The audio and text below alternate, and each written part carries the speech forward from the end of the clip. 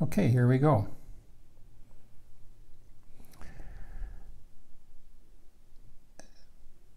What we have to say here in this video, this presentation, is going to be, it was totally unexpected. It really was. The last video we did, which was a couple of days ago, I mentioned Martin's parents. I didn't expect that. That wasn't premeditated. That just came along, and suddenly I was finding myself speaking about them. And this morning, Martin and I were on the phone, and we got somehow onto that subject again. And things started to come that were starting to surprise me, and I'm sure Martin as well. This turned out to be a huge issue.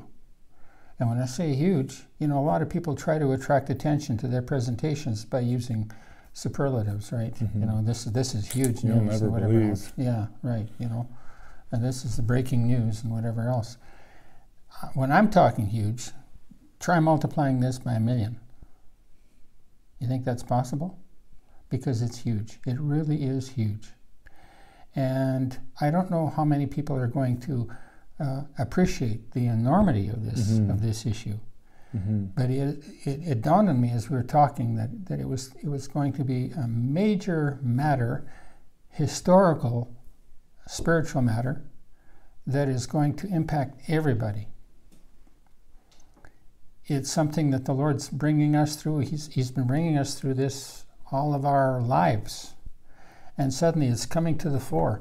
On June the 22nd of this year, I wrote out a whole list of things concerning my earthly father. Martin and I were comparing our fathers and our upbringing. Not that we're directly comparing them, but we were finding very significant similarities. And I want to say right from the start that we have forgiven our parents. We have come through those things, worked through them. And even apologized to our parents. Yes, absolutely. And we are not saying these things now to complain about them or to try to dig up dirt or anything like that. But it's like we have to bring these things out. Almost like a confessing of the sins of the fathers. Perhaps that's what it is. It's a mystery. It's still a mystery to me, Right. Martin. But yet not. It's like it's big. There's something else I was going to say here. Don't remember what it is.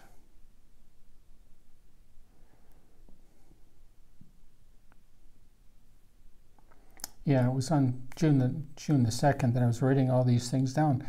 And where was I coming from? Because I wasn't dwelling on this. I just wasn't dwelling on this. But it was coming out. It was all coming out. And then here, all of this is coming out concerning your parents. Mm-hmm. And it's like it all has to be brought out into the open. Right. Publicly. Right. Personally. Amen. Yeah. And whether it's for healing for us, which it may be, who can say? The Lord knows. We don't know what healings we need, oftentimes, most times. I know that there are so many healings I've received spiritually, I had no idea I had a need for them. And it'll be the same with you or anybody else. Or whether it's for sounding the trumpet in the world for this happening, and it's like exposing or announcing a huge battle in the heavens between good and evil, the forces of good and evil, Flesh of darkness and and light. Yes, flesh and spirit, and all the pieces started to fall together from years ago to the present. Things are fitting, like picture puzzle pieces, fitting in, connecting. And it's what we want to discuss tonight. So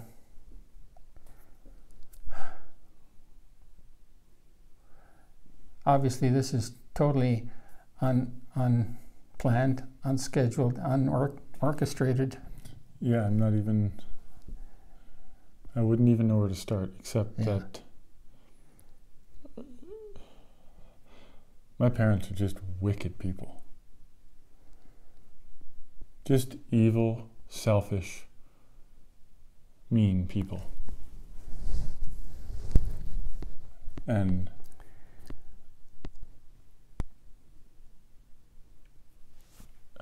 yeah, you don't know where to start. It was such a horrible, horrible upbringing. So dark, so evil, and you're raised in it, and you don't know you're being raised in it. And it wasn't even so much the evil that you knew was evil. Right. It was just this horrible rulership of selfishness and darkness. Mm-hmm. And then all in the name of the Lord. You know, my father, a pastor, a man of God, and my mother feigning her righteousness. And it's like, I see my mother as the whore of Babylon in the flesh. Just totally self-righteous, totally manipulative, controlling, scoffing, mocking.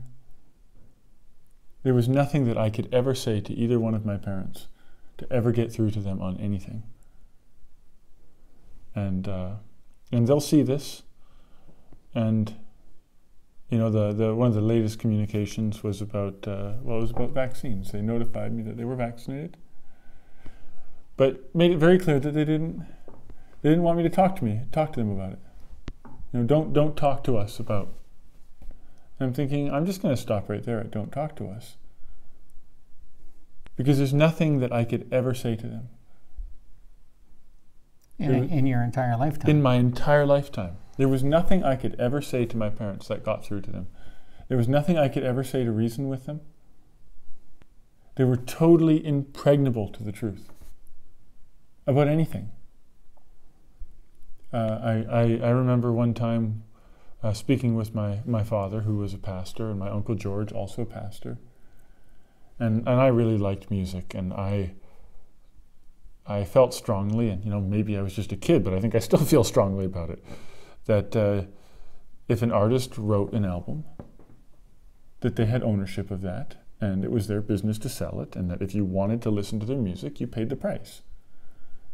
Not only was that the stated intention of them making the music and making the album and putting it in a store to buy, it was also by law, against our governmental law. So it was against basic moral law, and also the law of the land. What was? Not stealing music. Not just going on the internet and pirating music instead of going out and buying the album. Mm-hmm. You know, they have iTunes, that way the artist gets money, but particularly at that point, when I was a teenager, a lot of people would just pirate music. There was nothing to stop you, and so many people were just pirating music. And I just confronted my uncle and my dad about it, and I said, you know, you're pirating all this music, you know, and you just brush it off, but like, doesn't it matter? And both of them just held me in, I see it now, they held me in total contempt. They had no use for anything. I wasn't even being belligerent about it. It was like I was talking now. I was trying to reason with them. And you're still in this position. Like, on one hand, I was just an independent teenager. I was thinking for myself now. But you still had them as kind of, parents or uncles in your life. So you don't even know what to do with it, because you're kind of hoping that they would prove themselves to be the reasonable people that you believed they were. But then you have these moments where you're just like, well, what's happening? Like, you're being crushed because you're trying to say something true, and they're not even coming up with an adequate defense. Like, they would quote a few things. Well, you know, back in the old days, the government would just, or the king would commission somebody, and they wouldn't get royalties for every time somebody looked at their painting. I'm thinking, like, well, like, it was just such stupidity coming out of their mouth. Mm-hmm. And it was so kind of jading and disillusioning to see these people that were supposed to be men of God no less, coming up with these ridiculous excuses for breaking the law of God. Just totally justifying themselves. As spiritual leaders. As spiritual leaders.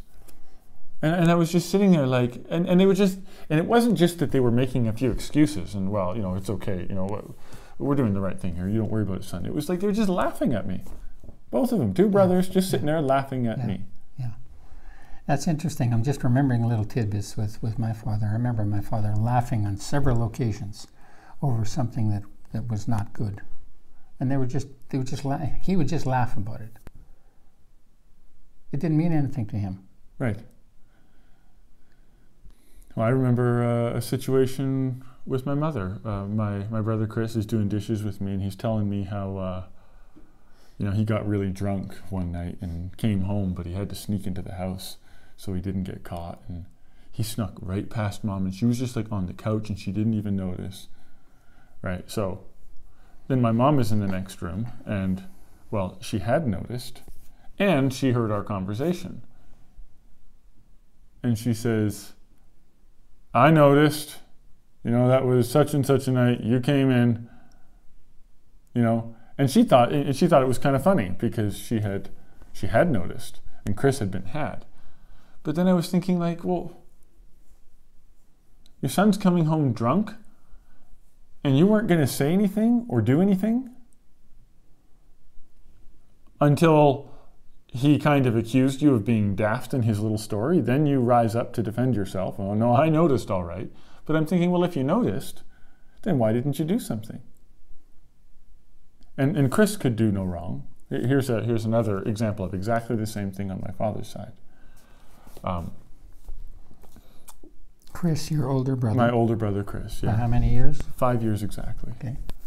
And when I was a boy, we liked to play with fire, and so I was going to make some little concoction, and I mean it was damned foolishness, but I wasn't about to go burn the neighborhood down. I was trying to experiment with some things, and my brother Chris came home and took the experiment and poured it all over the back lawn and lit it on fire for no explainable reason that I can understand besides possession of some kind. Just put a big X in the back lawn, and I was trying to tell him, like, Chris, that's crazy, you'll kill the lawn, we'll get caught. And then he goes to write his name in the lawn, and well, now the fire jumped up to the pop bottle, and so he dropped the pop bottle on the ground, and then he tried to put it out by stepping on it. And it exploded and flamethrowed my brother, and he was running around the yard screaming on fire, and until finally I grabbed a piece of cardboard and put it out. And my brother Chris says, oh no, don't call the hospital, don't call the cops, Ruben, you're gonna have to wear pants for like 2 weeks. And I was like, put him in a bathtub full of ice, I'm calling 911. Because Chris didn't want to take the hit for it, and I knew that we had to. It was just so ridiculous. We had to call 911. A huge portion of his body was burned, and so then my brother was like, well, look, I don't want to get in trouble for this, and so when the cops show up, tell them it was your fault. Tell them it was just your fault, and that I came just on time to save you, to save Ruben. And so I agreed. I thought, well, no sense more than one person getting in trouble. I'll just take the blame for it. And so I did. It was kind of coercion, but I was sort of willing, and I think I idolized him, so I was willing to do anything for my brother. And so it serves me right. And so that was the story. And my brother Chris, it was the day before my other brother's in the hospital in Calgary with cancer, and my brother Chris is donating his stem cells. And so within 24 or 48 hours or something, he had donated stem cells to save one brother, and then put out the fire on his other brother, and he was in the news, saved two brothers within a day. Just total BS story. And he loved it, and my dad told everybody what a hero his son Chris was, and he loved that. And it was kind of annoying, but I put up with it. And in fact, I never did say anything. Until one day my father gets up at my brother's wedding and just about starts to tell the story at my brother Ruben's wedding, of course, of how great Chris was. Because Chris was great. And This was at Reuben's wedding. My brother Reuben's wedding. And so my father's about to tell this story, and oh, Chris this, and Martin had lit his brother. And then, of course, Jeannie, my wife, gives my brother Chris like the laser beam eyeballs until my brother Chris knows that. And I think Jeannie even said, if you don't tell him, I will. And so, good job, Jeannie. So, so then my brother Chris stands up and confesses the whole thing, and it was really me, and blah, blah, blah, blah, blah. And Martin, you know, he didn't even do it. And so he takes the hit. And my dad said something I'll never forget. Because he was just about to tell the story about how great Chris was, saving two brothers. And I just think, Reuben, you know, he was getting emotional. If Chris hadn't have saved you and all this bullshit, right? And then Chris tells the story. And then right in front of everybody at the wedding, he says, yeah, that story always did sound a little fishy to me. And I thought, how evil. How evil is that? That you had your suspicion all along that Chris was involved and Chris was responsible. If he had it, or was he just trying to save face? And well, either or. Mm-hmm. Sure, either of or. Course. Either or. In front of a group of people, he couldn't just be honest. He couldn't tell the truth. Right.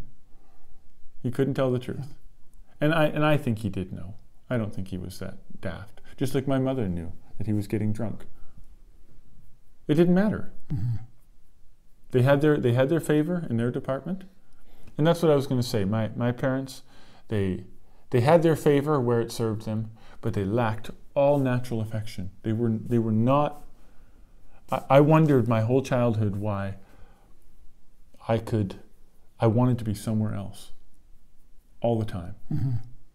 Like, on one hand, you don't like being farmed out as a kid. You were farmed out as a kid. But on the other hand, it was like if anybody else could be my parent for the week, I was happier. I remember, I'll never forget being at Mrs. Pohl's house. My parents often went, it seemed so normal as a kid, but they were often gone. They were often vacationing in BC. They'd get plane tickets and go visit their family out there, and then we'd have some people in the church babysit us, or we'd get farmed out to people. And one time I got sick at this woman's house, and I think she was a nurse, and she was just such a sweet lady. And I was sick, and she was caring for me and asking me if I was okay and bringing me things. I'd throw up. She'd take my puke bowl away. And none of that was there growing up. Like, it was such a strange, peculiar thing if anybody showed any kind of affection. Like, actual. Not just niceties. My mom will bombard me with niceties. And, oh, hugs and kisses. Oh, it'd be so nice. All this virtue signaling. But it was never there. And they were just the epitome of selfishness. They lived in their own world while presuming to be leaders in a church. Yeah.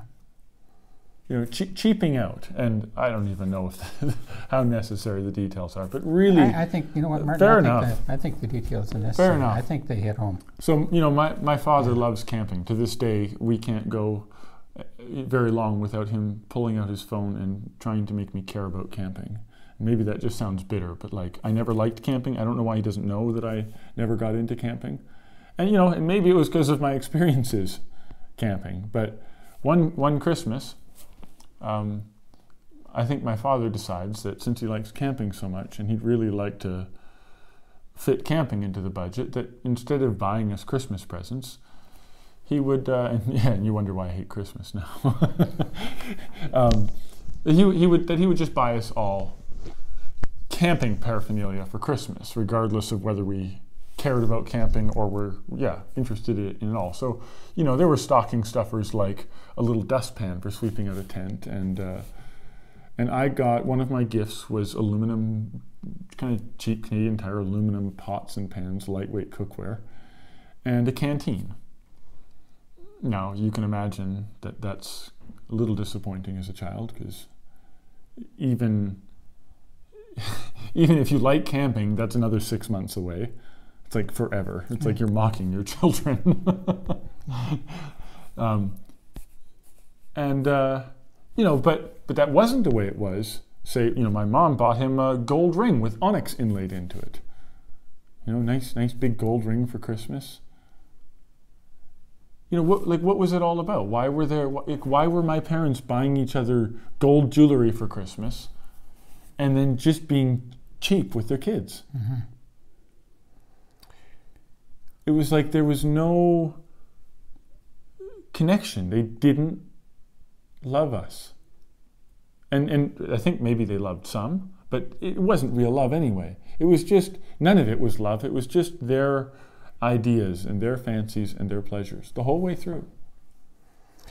Is it possible that we're knowing the love of God, knowing true love in Christ, that we're contrasting the love we know, and that maybe we shouldn't be expecting anything from parents in that old unregenerate realm? I've made so many excuses for them. Mm-hmm. I've made so many excuses for them, but I could feel, you know, the whole unregenerate world. They don't have the Lord, but when I went there, you could feel that they cared about their children. Even just coming, you know, I left home at I don't know if it was 18 or 19. If I was 19, it was barely.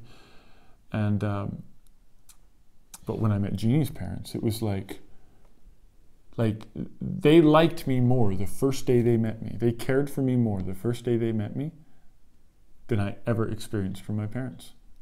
Ever. They showed more generosity and concern and care than I, you know, and it was like that every other house I went to. My friends' houses, it was like, you know, they kind of were a little worried about their children. They were concerned about where they were. They asked them if they were hungry, like all that stuff. You were going to be sharing a scripture here in Timothy, and there it talks about natural affection. Is that right? In that passage? Is that the passage you're going to share? So your parents didn't have that natural affection. Yes. They just didn't have it. Like I see the animals, the cows, and they have it. Yeah, and they lick their calves and they moo and they're a little bit too far away and they're worried about them and they dote on them. Yeah. And I think that's a healthy trait built into all creation. It's a sign of life. Yeah. If your cows don't do it, you have a problem. Yeah. And if moms don't do that for their children, you have a problem. You have a mental disorder. You have a spiritual disorder. You're broken. Yeah. Well, all creatures beget, even the plant world. Yes. Right? And they look after. Even trees look after their young. Sure. They've proven it. They do. They do. And my mother did not look after her young. Yeah. She just didn't. And I know it'll sound so horrible, and people will be Let it so sound offended. Horrible, and we don't have to be apologetic. Right. I was going to say something about that. I was thinking, all right, these people are going to think we're dishonoring mother and father, and we're just speaking bad and behind their backs and all that. Of course, this isn't behind your back now, is it really? Right, no. It's not behind anybody's back. That's the problem. Yeah, yeah. But we want to bring all this out. And people are wondering right now probably where we're headed with this. Right. Right? What is this huge thing? Hang in there. You'll find out. Mm-hmm. But the passage here, without natural affection, truce breakers, false accusers, incontinent, fierce, despisers of those that are good, traitors, heady, high-minded, lovers of pleasure more than lovers of God, having a form of godliness, but denying the power of thereof. From such, turn away. Yeah. These scriptures were certainly fitting for all kinds of things that you were telling me, Martin. And I think you need to come up with those details, whether you can do that spontaneously or whatever. It's Oh yeah, there's a winner. I was about 10 years old, and maybe, well, it couldn't have been. It doesn't matter. 10, somewhere between 10 and 13. But I've got a sensitive nose, and I hated going in the fridge, and I hated my mother's dirty sink rags, and I hated the smells in the fridge. I just couldn't stand them. And so I opened the fridge, and I was like, okay, that's it. I'm cleaning this place up. So, I hauled everything out of the fridge and put it all on the counter and went through all the jars and threw out the moldy crap and cleaned this, that, and the other up. And just the fridge was dirty, so I cleaned it. put it all back, and I'm organizing all the old salad dressings, and it's like who knows how old, and there it was, a 2-liter pop bottle of Sprite. Now, my mother had her pleasures. She would have her chips and her Tostitos and her beverages, and they were hers, and you dare not touch them. They were not for the children. It was just like, that was her world and her pleasures, and she felt like she deserved them, and that was fine, and she had no problem not sharing them or anything. And so we understood that, fine. I wasn't about to go stomping all over that, but there was a 2-liter pop bottle, and just the little 4 holes on the bottom. They had barely an inch in there, not even, half an inch. And I'm trying to get the fridge cleaned up, and there's this great big pop bottle with nothing in it. And so and it was flat. There was nothing even that pleasurable. I just dumped it down the hatch, put it aside, and my mother lost it on me. Like, it was like, and I was like, she's like, well, who took my Sprite? And I was like, well, there was just a tiny bit left. It doesn't matter. You had no business drinking my Sprite. You knew that was my Sprite. And I was just like I never even, if anything, I thought she may have felt bad I had to clean her fridge or something. Like, I never would have dreamed that she would be upset over a couple milliliters of flat Sprite. But it was that kind of stuff. It was just, and I look back, because you're a kid and you can't really make sense of what's going on. But I'm imagining now, I have children. My parents always said, well, when you grow up, you'll understand what it's like to be a parent. It's easy to find fault when you're a kid. Now that I'm a parent, it's all becoming apparent. I'm looking back and I'm thinking, if my kid, when I wasn't there, went through the whole fridge and cleaned everything. At age 10? I wouldn't even have noticed the Sprite. Can you imagine how many kids would go into a fridge and clean it out completely because it was so filthy? They were driven to clean it out because it was so filthy. Made filthy by the mother. Well, she was responsible for it anyway. Of course. And it just I guess I was critical or high standard, but it just wasn't good enough. It was vexing to me. Yeah. And she would get me to clean other things. I cleaned the bathrooms from a very young age, which I'm glad that I did that, because then I knew how to do it. But there was always just this huge selfishness. I remember my dad one time got a tax return, and he told me and Ruben, oh yeah, I didn't expect this, and it was some, I don't know, I think it was like $1,500 or $2,000 tax return or whatever it was. And so we're going to get Mom something nice. So we head to the mall, and we're in the jewelry department, and my dad is buying these 2 stupid gold bangles for my mom. These, the bracelets that are like too loose for some reason. They just bangle around. and they're not that big, because of course it's gold. You're not going to get that much. So they kind of look cheap and bendable to me from what I could see.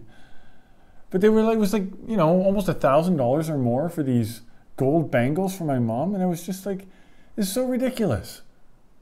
They didn't buy us any clothes. Like, I don't think I remember my parents buying me any clothes past maybe grade 8. So you'd save up a little bit of money and you'd try to buy a shirt or something, unless it was like, if it was your birthday or something, then maybe you could get a clothing item out of that. That was a free one. Mm-hmm.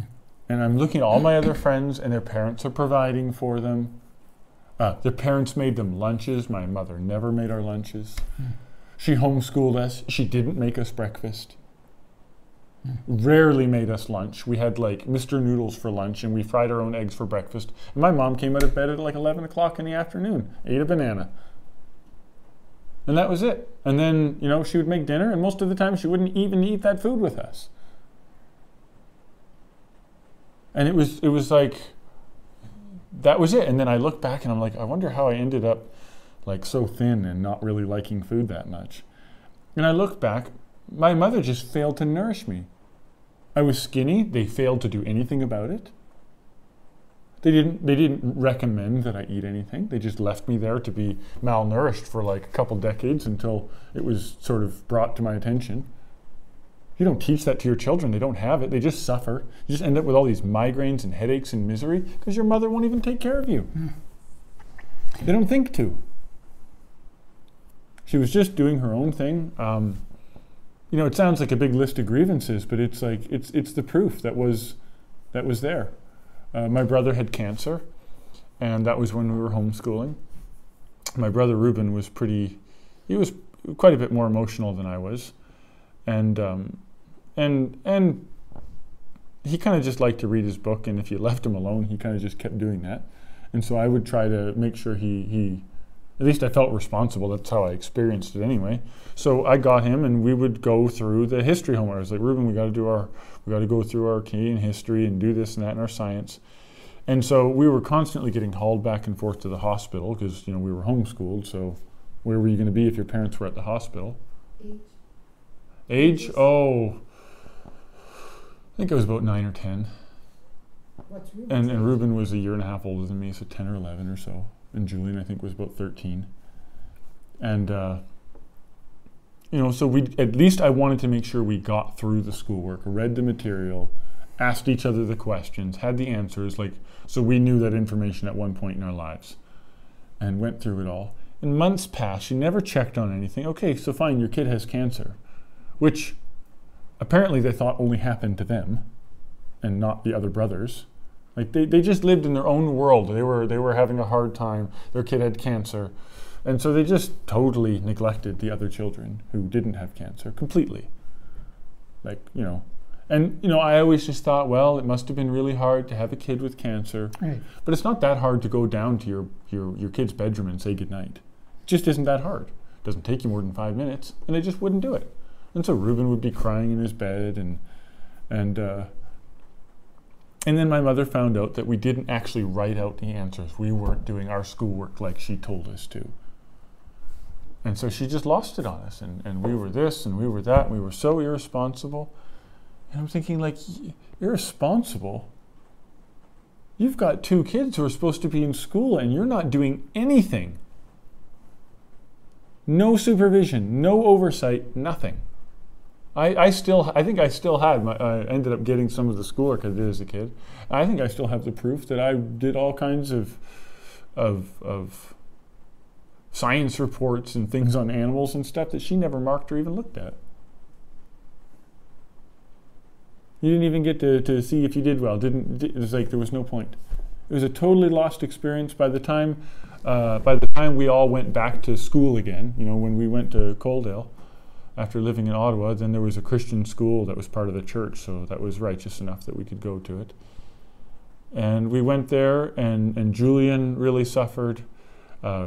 Chris was back a grade, I think. But I think that was before when he was in Ontario. But he went to high school and basically failed a grade. Because my mother's idea of homeschooling was having the children at home while she stayed in bed, or in her room writing letters or watching her movies or whatever it is she did in her room for most of her life. And it was just this totally selfish existence. My dad would just get upset if you went into the office. There was no connection. There was no nothing. And we were all supposed to just hold on to the misery and emptiness in our home until it was time to go camping. And then we would go camping, and my dad would sit in his chair and read in the sun. And that was it. It was like this totally bleak, senseless existence filled with contradiction and selfishness. And if you stood for anything, if I would try to save my brother Reuben, and my brother Reuben was such an unreasonable person. And I can say that to you, Reuben. You are such an unreasonable person. I need you to know that. An unreasonable person. And our parents couldn't reason with him. He would just sit there, totally demon-possessed, refusing to do what he was told. And we'd be sitting there at the lunch table for hours and hours. And he wouldn't do as he was told. And I don't know why my mother thought it was fitting to keep all of the rest of us at the table until he obeyed. Like somehow he would obey if he knew that he was going to upset all of us. And so we all just had to sit there. And if any of us rolled our eyes or showed any signs of impatience, my mother would be angry with us. And Reuben would say, "It's not fair, everybody's against me." And he'd sit there and scream and cry and whine. And we'd all be like, "Reuben, shut up." And he just would not submit at any point. Just an evil, wicked child. He was so, so difficult. And there was never any holding into account. There was never any justice. There was never any treating him according to his transgression. It was just we all got lumped. I especially got lumped in with him. And whenever I had objections, I remember my father telling me, he says, well, you know, son, you're going to have to know something about life. Life's not fair. And I thought, what a hideous thing to say to your child. And how perfectly evil. What a satanic thing to say to your child. Life is fair. Obviously, you weren't thinking that then, Right. but you look back. Yes. Life is fair. Mm-hmm. It's perfectly fair. Yes, it is. Because it's ruled by a perfectly just Lord. You reap what you sow. Right. All the principles are there. And I can understand why you would tell Either that or Jesus Christ is not Lord. Right. It's just a title. But Right. he's more than just a title. Right. He has more than just a title. Yes. Life. It's He is life. He's I am life. the way, the truth, and the life. And they're Yeah. saying, hey, Yeah. life is not fair. This is Pastor Oh, yeah. VanPopta. Just so you know, Jesus Christ isn't fair. Yeah. Yeah. Because think about how bizarre that is. It's one thing to tell your child, Yeah. look, I just want to let you know, when you go into the world, you know, we try to do things fair at home. When you go in the world, don't expect everybody to be fair with you. Don't be naive, okay? People can be unfair with Wow. You had your Well, I already knew not to expect anything from the world. I didn't even get it from my family. yeah. Well, you got more from the world in terms of No justice kidding. Absolutely. and reward than Absolutely. You know, Jeannie said it to me today. She says, that's probably why you never really had a problem getting along with people. And it's true. Like, I mean, I could raise a you contentious died issue. and went to heaven when you left home. That's right. I could get along with everybody. I could not get along with my family. And I you know, I knew that I was being a stick in the mud. Mm-hmm. But I just wasn't willing to lay down and die all the time. Well, from the things that you were telling me, Martin, and it wasn't in terms of boasting or anything, but you were a prick in their conscience. Right. You were always a thorn in their side. Right. And you know, my mother, like I remember. That's a pretty tall order for the child to have to raise the parents. Right. Well, you know, so then. And rebellious parents that won't listen, of course. Right. And you know, my mother said the same thing when Jeannie said to her, you know what the problem is? You're unequal. You basically, your ways are unequal. You treat Chris and Charlene's kids way differently than you treat us. You treat them way differently than you treat us. And she said, well, sweetie, life's not fair. Both of them said it. My father to me, my mother to her. What the hell is that all about? Life's not fair. No answering for the accusation. No, nothing. It's just like, I don't owe it to you to be just. I'll do as I please and you'll take it because I'm God. Life's not fair. Because they know they're wrong. Otherwise, you would try to explain yourself. But you just say, life's not fair. And I would tell my father, and that's where he would say to me, life's not fair. I would be like, look, Mom says this, she says this, and she assumes this, and then she gets mad at us and she's punishing us for that. And it doesn't make any sense. And he was like, well, you're not here to question your mother. Life's not fair. And I was just like, it's your job to listen to your mom even when she's wrong. And I'm like, I get the principle. It's not our place as children to sit there and argue with every little thing and be the judge of the, you know, all matters. But I was pointing out legitimate injustice. You know, I would point out, you know, just like things that matter when you're a child. Obviously, it seems silly now. But I would point out, I would be like, look, you said that we could have our bedtimes extended a long time ago. But because Reuben won't behave, you're lumping me in with it. Because he's going to throw a fit if you let his younger brother go to bed later than him. Yeah, well, you know, son, you're just going to have to understand that life's not fair. And I thought, well, then damn it, why don't you make it fair? If it's not fair, make it fair. Isn't that your job in this house? To play God and make it fair? Enforce justice? Be sovereign? And instead you're just like, well, I don't know, I'm not in control of this. I guess you know, you get what you get. And You talked about paying rent. oh yeah, so you know, and that was another fun one. So when I was 17 years old, my dad was a pastor, so he counted on the church paying his way. But then he ran into some division with Coaldale there. And yeah, there's plenty of sides to that story I've learned. But all the same, he was without a house. We can maybe get there later. Without a house, and so now they need to rent a place until they can find a way to get a mortgage. And of course, we weren't just going to rent something that wasn't classy enough for my mother. So we ended up renting this super expensive condo on the 19th floor of Burlington Towers in Burlington there. And we'd way too many people in the house, but that's besides the point. But my parents, they kind of need some money because it was like almost, I don't know, it doesn't matter. It was expensive. And so it was like we all had to pay rent. So that was fun. I was 17 years old and I'm going to university. And you know, my dad, he would give the rent back for the months you went to university. But you're still 17 years old, and if you don't go to university, like if you just want to save up for a car, it's not going to happen because you're paying $300 a month rent. And I never complained. I thought, okay, well maybe my parents need help. That's just part of our duty as children. Fine. I never made an issue of it. I don't even remember really having an issue with it. It was just the way my life had gone, and I accepted it. But it wasn't. It wasn't about like. It wasn't like we all had to start paying rent. When you're 18, if you want to stay at home, or you're 19, you got to start paying rent. I get that. You can't just have kids freeloading off of you. They got to grow up. But I was 17 years old, and my other brothers, when they were that age, saved up and bought vehicles. They worked and they bought cars. So now I'm trying to pay for my education, and in any case. Then at one, I dropped out of school, and I had to pay rent now. So now I'm working and I'm paying rent to my dad, and we're getting to the end of me living at home because I knew I had to leave home. I was just suffocating in that home. It was just pure death all around me. I hated being at home with. I can hardly explain how much I hated being at home, but I hated being at home, and so it was time to leave, and I asked my father if I could not pay the last month's rent because I was only in the house for like 8 days. 8 days of that month. It was 11 days because it was up to my mother's birthday, so it was up to November 11th. Mm-hmm.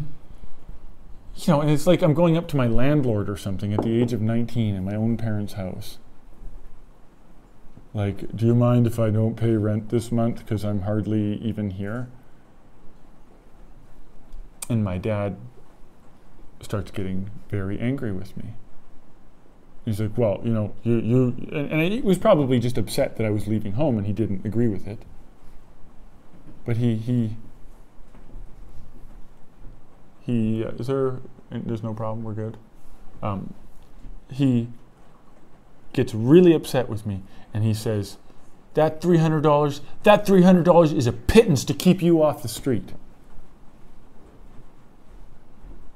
Is that a pittance to keep me off the street? Like, what the hell is this? Like, it didn't make any sense to me. And I said one of the strangest things that I ever thought I would have to say to my parents. And I remember what it was. Yeah. It was like, if you didn't want a kid, you shouldn't have had me. Like, why would you brought me into the world, take care of me, for crying out loud. Have some generosity. And they were just so, you know, and it didn't seem like that they were that cheap and selfish with my other brothers. Maybe because you were taking it more personally, or what? Well, or was it an objective thing? My brother Chris would brag sometimes about how my mom, you know, came when they had a baby, and she would go to Costco and fill up the freezers full of food and make all these meals and stick them in the freezer. I mean, we're talking about hundreds and hundreds of dollars. No problem, filling up freezers is expensive. And where was that generosity when I didn't want to pay for 11 days of rent? And you know, it was like I had to ask to not pay the whole month. Like I had some sort of contract with a landlord. It was bizarre. And I was like, like, what are you talking about here? Why are you being... So then he blows up, pulls out his checkbook in a rage, and I mean that, in a fit of blind, stupid rage, pulls out his checkbook, starts writing a check for $10,000. You want my money? You want money? And he's writing this check and he throws it down on the table, and my mom hears the screaming and she comes into the room and John, and I'm just sitting here, I'm like, Dad, like, you can just keep the money, okay? And I ripped up the check and threw it back on the table, and I'm thinking, how is it that I'm 19 years old and I'm the grown-up in the room? And then my mom's coming in the room trying to get him to calm down, and Bonnie, just get out, and takes her and throws her out the office door, and she's just supposed to go flying down the stairs. Just unreasonable rage. He'd done it even in our childhood. He'd get angry and he'd just wind up and kick one of our school chairs, kick it so hard that he broke his foot and had to limp up the aisle going to church. The chair was stuck into the drywall on the other side of the room. Just a wild man. Mm-hmm. Totally uncontrolled. Mm-hmm.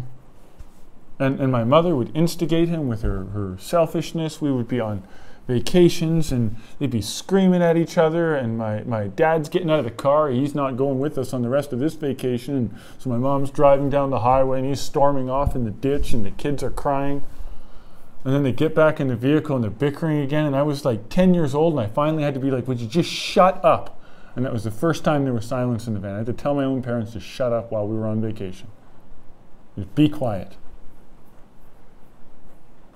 They were just evil, evil people. Tell a story of the guitar. Oh, yeah. You told me all kinds of stories. Oh, man. I don't know whether I should remind you of them or not. Yeah, but it's just the delusion. Yeah. We're going on a family vacation with like 7 people in a van. Maybe there was one missing at this point. Maybe it was only 6. I don't quite remember. But you got the whole van packed full of stuff. And we have to tolerate my mom's guitar coming on this journey. And just being a total nuisance the whole way through, and we all have to be careful with it. We've got to pack it on top. Also that my mom can just like strum a guitar on a beach in PEI for like 10 minutes. And then we take it home again the whole way. And it was just like... She had this dream. Oh, yeah. Just her ideas in her head of what her long hair blowing in the wind while she played guitar on a beach. Mm-hmm. They just lived in this fantasy world. And my dad lived hiking on the Bruce Trail. They just lived in total delusion, chasing their own lusts. Let me interject here. The kind of stuff we're talking about here is peanuts compared to what a lot of children go through. For sure. Right?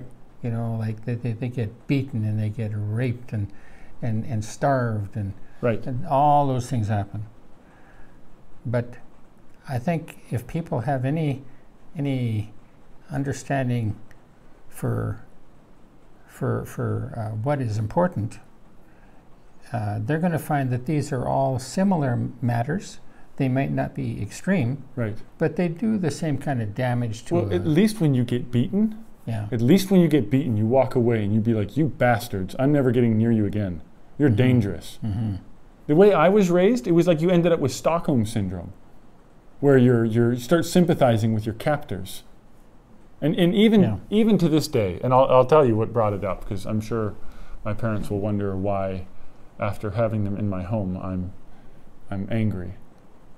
And I don't even know if angry is the right word, but just like I see it anew. It's like I totally calloused myself off so that they wouldn't hurt me the whole time. Because there were times where I was pretty jaded about the whole thing, about what had happened with my parents, about being dragged around the country and stuck with my cousins under a pool table to just be like in the middle of nowhere with my older aunt and uncle, and just strangeness while my parents are off together in some cabin. And I just wanted to like stay with my friend in Coaldale and go to university still, and just be like, okay, well, bye, I'm going to university. And the parents were agreed. They loved me. That was the thing. When I would go to my friend's house, they really appreciated me. They were thankful for me. They loved me. They hugged me. They asked me questions. They were concerned about me. Took an interest in me. I remember my friend Chris's parents. They were warm. They had their problems. There was no way they were perfect. I get that. But it was like you could tell that they cared about their kids, and they, in some extent, and they cared Yeah. about me. Yeah. And my parents, there was just none of that going on. It was like, now don't you be a pain in the ass, okay? That was the extent of our relationship. Don't you go making a bad name for me. Don't you go humiliating me. Don't you embarrass me. And do you have any explanation for why it was that way? Why they were that way? They were just so self-centered. Like what? And yet you wouldn't say that concerning your brothers and sister. Like it wasn't the same. But I think it wasn't the same because somehow they accepted the game of worshiping the parents. It was like there was something in it for them. So you were posing as a rebellious black sheep. Well, I guess. But it was just like, here's another example. So like, here I am. I don't really have any money. I don't know if I was going to university at the time. I don't think I was. I wouldn't have been. But I had just been going to university. I didn't have a lot of money. Didn't even have a car yet. And it was my parents' anniversary or something. So all my brothers and sisters are like, we're going to take mom and dad somewhere nice.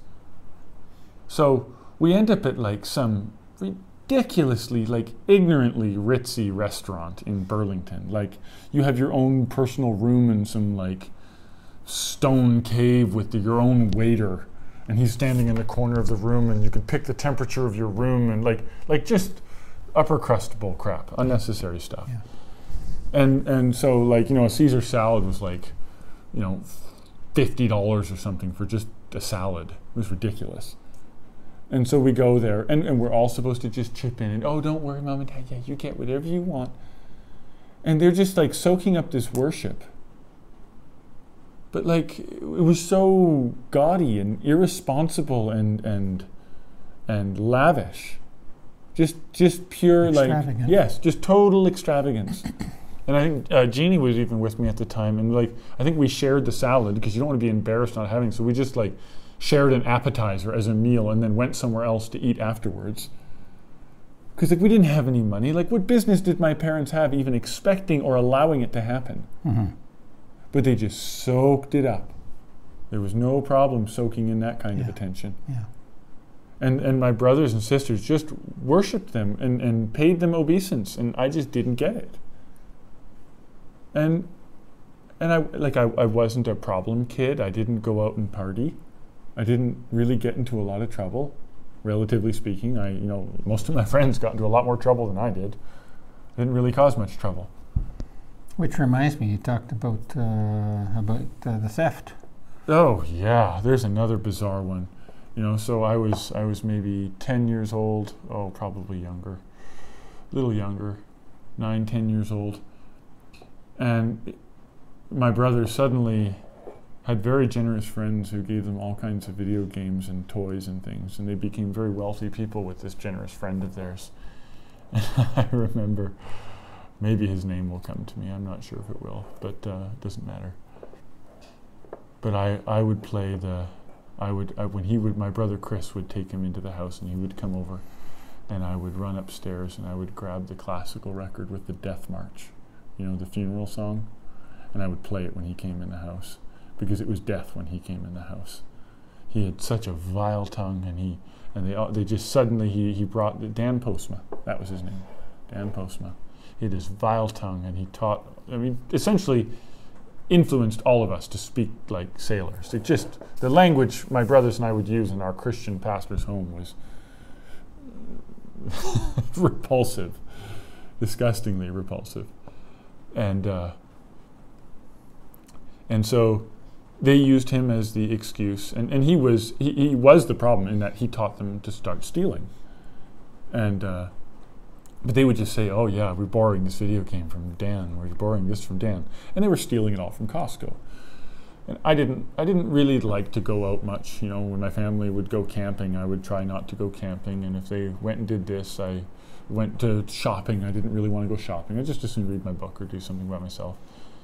So anyway, then one day I go with my mom to Costco, and I'm like, everything my brothers have happened upon and come into ownership in the last month or two is like all the CDs on this row at Costco, and oh look, all the video games are from, all these video games they got are from this row at Costco, and oh, those like night vision binoculars my brothers have, those are from Costco, and oh, the Palm Pilot, those were pretty expensive too, that was from Costco. And they knew how to knife open cases and pull out the little security chips and slide them underneath things, and they were actually pretty good thieves. They knew the ropes, and they watched the cameras, and they just started a career of theft. They stole thousands of dollars worth of stuff. This is Chris and Julian. It wasn't Reuben. Okay. I just want to interject here again. Folks, this does not sound very edifying at all. Yeah, I hear you. It doesn't feel edifying. Philippians 4:8. Yep. Finally, brethren, whatsoever things are true and honest and just and pure and lovely and of good report, right? Think on these things, right? And so we're down in the sewer here, as far as I'm concerned. Okay. It's horrible. But evil is a reality, and we need to deal with it. We need to bring out what is there. We need to expose it. Yes. Expose the works of darkness. For sure. That has to be done. That's not an enjoyable thing, and we're still headed in the direction. I'm hoping that we're not messing, that we're not offending the Lord, that we're not doing things that we shouldn't be doing. But I have to tell you that I see big things happening here compared to what we were in as we saw this morning. And we'll continue from here, and hopefully, Martin, you can just get into more details of the kind of things that happened. Try and do that. Yeah, I was talking about my brothers being thieves. So then I have to go through the awkward pain of calling them out, and so I confront my brothers, and they go back and forth. Yeah, we're doing it. Don't tell Mom and Dad. And I was like, no, I'm definitely going to tell them. And they're like, no, we're not actually doing it. We just made that up. And I was like, no, you really are thieves. And so I told my parents, and so that was quite an undertaking for the youngest to have to go against all his brothers, and they resented me for it for a little bit. So then they have to bring all, this is where it gets weird, they have to bring all the stuff back. They weren't honest, so they had to bring some of the stuff back while they hid the rest. So my mother has to take them to Costco, and then they get banned from the kids get banned from ever coming in Costco again. As far as I'm concerned, she should have been banned. How did the kids get that way? So anyway, and it's embarrassing, and my mom has to take them to the manager and go through all this stuff, and then I'll never forget, it was the strangest thing. And then I heard my two brothers who were guilty in some kind of penance or I don't know what it was. They took my mother out to Red Lobster. And I'll never forget thinking about that, trying to figure out what had happened. Because how are you sitting down, and first of all, how do you have an appetite for lobster after you take your children around town all day confessing to store owners they're thieves? How do you even have an appetite? But how does it go? Do they buy the mother food and sit there and not eat anything while she eats? Or do they all just go out for dinner at Red Lobster and they pick up the tab? Is that what you do with your children after... you know what I mean? I don't understand how that works. Yeah. What are you doing feasting? Yeah. After you're no conscience, sociopaths. Yeah, it just didn't. It was and it was oh, they were so sorry to Mom for putting her through that, so they took her out to Red Lobster. But and that's, you hear it as a kid, and you're kind of confused and perplexed by it. I look at it now and I'm like, what the hell? If I caught my kids stealing and I had to take them back to these restaurants, and then we all go out for dinner afterwards, and they pick up the tab, and I'm like, lobster. You go home and you go in your room and you shake your head and cry is what you do. It's a horrible thing. Yeah. And they just go out. Even with a lot of parents in the world. Yes, that's what I'm saying. I'm not talking. We're not expecting Christian conduct and attitude. For sure. We're just talking common. What used to be, what should be common sense. Yes. You don't see much of that anymore. No. But It was just this total bizarreness the whole way through.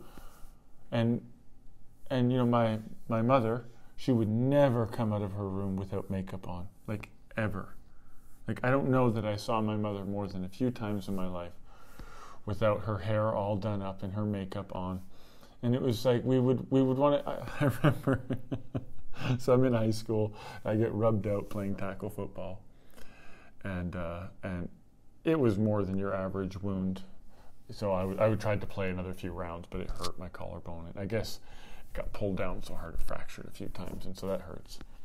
So I'm in the infirm waiting for my mom. And they're like, yep, so, you know, and I think it was Mrs. Greenway, the school secretary. Yeah, I called your mom, you know, she says she's on her way. So I sat there in the infirm for like an hour and a half because my mom had to get ready to go in public first before she took me to the hospital to get an x-ray. So I was just sitting there, and I was like, where is she? And I'm like, well, I don't know where she is. And she just took her sweet time. She got ready first, before she took care of her son. There was nothing that could keep her from going into public without her 20 layers of makeup on. Just a total fake. All done up, and she always had to dye her hair and streak her hair and perm her hair, and she'd be making these lotions for her skin, and just, there was no end to the things that she would do to primp herself up. And everybody knew it. All of my cousins made fun of her for it. My uncles and aunts knew it was true. She was just such a, I don't know what a press, like what do you call people like that? Just so vain. Strangely vain. And it was always a point of contention. We were always late for things. It was always waiting because she ruled the whole house, and it was like, you know, Gandalf, a wizard arrives exactly when he means to. That was my mother. Mother arrives exactly when she means to. And she'll make everybody wait, and it doesn't matter. It was always that way. Mm-hmm. The whole house revolved around my mother. Mm-hmm. My father was completely subject to her. She ruled the whole house with a self-righteous iron fist. And I could kind of see why she had to rule the house, because my father was totally negligent in being a father. Completely. He just showed up to get angry if we frustrated my mother enough. But my mother was so frustrated because she was so irrational with us. You know, if she needed anything, she just stomped on the floor. She'd be upstairs, and if she needed something, she just stomped on the floor, and somebody had to come all the way upstairs, ask her what she wanted, and often it was something from the basement, and then you have to run all the way into the basement, and then you have to go all the way upstairs and bring it to her. And she just stomped on the floor at her whim at any time. And that was it. Everybody had to just come running if she stomped her foot. It was just so, like, you dreaded. I remember growing up, and I remember she'd get up in the morning and have a banana and then throw it in the garbage can and let the lid slam, and that was no big deal or whatever. But you heard that noise, and it was like, mother's up. And you were just like, damn it, she's awake, she's around. That's how it was. Mm-hmm. And, you know, as a child, you kind of feel bad because you're like, it's my own mother, like, I must be the problem. I could interject on a number of things here where sure. I just see parallels in my childhood, yes. my life. I called my mother a witch when I was right. 6 or 7 years old. Right. What possesses and that was in casual conversation with someone else, my aunt where I was staying, where they farmed me out for a year and a half, on and off. I had said that to my aunt, and I didn't expect my aunt to tell my mother, mm-hmm. but I had called her a witch. What possesses a 6 or 7 year old kid to call his mother a witch? Mm-hmm. Why would a kid do that? Mm-hmm. Why would a kid do that? And then my mother interrogated me on mm-hmm. it and tried to maybe get a little more out of that, a little more mileage out of that incident mm-hmm. than she had from Auntie. She would kind of play.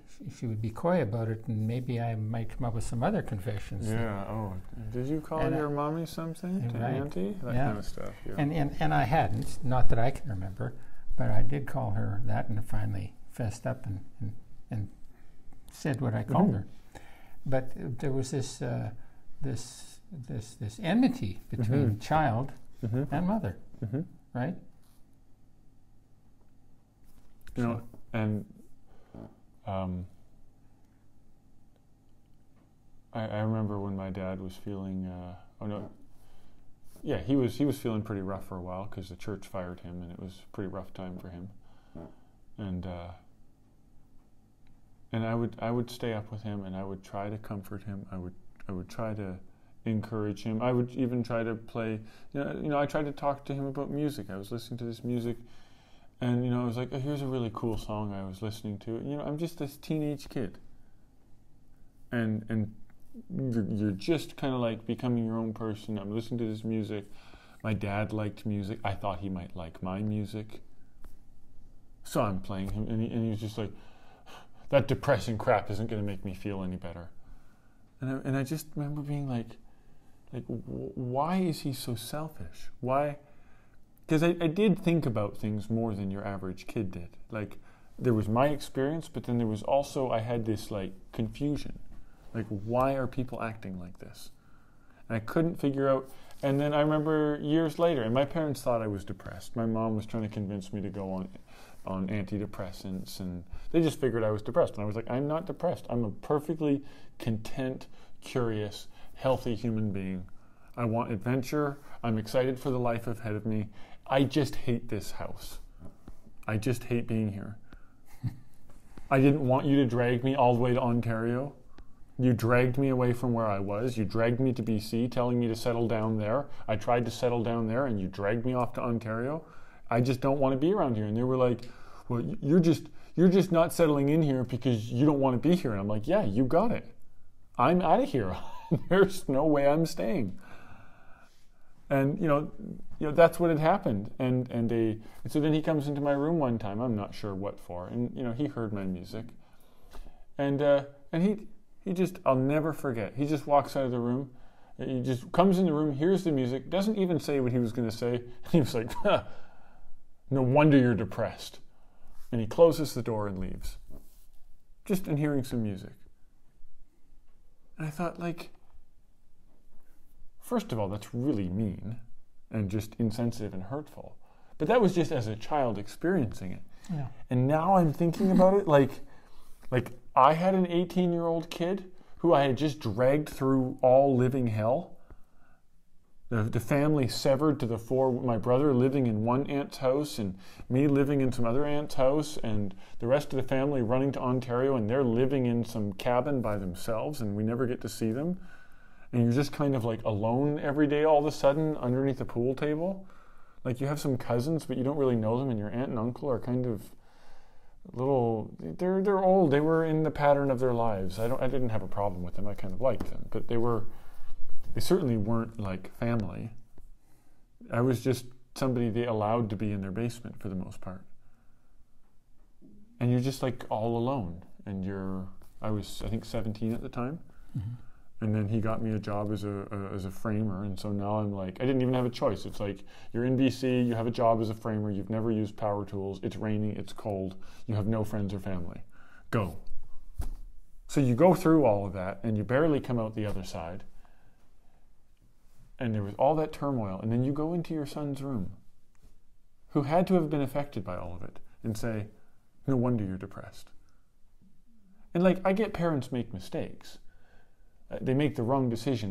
They try to do something, and they think, do I do this or do I do that? And they do that. And it was like, well, that was the wrong thing. But this is just it's just being an asshole. And I was like, what is your problem with me? What did I ever do to you to deserve that kind of contempt and wrath?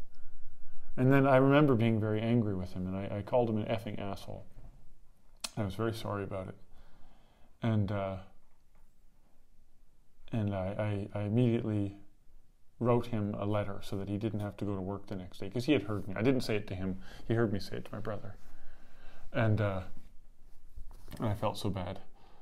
And so I wrote this letter, and I put it underneath my father's door so he'd get it in the morning before he went to work. Had your brother told your father that you would call him that? Or what? No, my dad just heard it. Oh, okay. He was around, and I didn't know he was that close. And so anyway, I wrote him an apology, told him I had absolutely no business. It was totally out of line. And all he could think to tell me was that, son, words are like toothpaste. You can't put them back in the tube.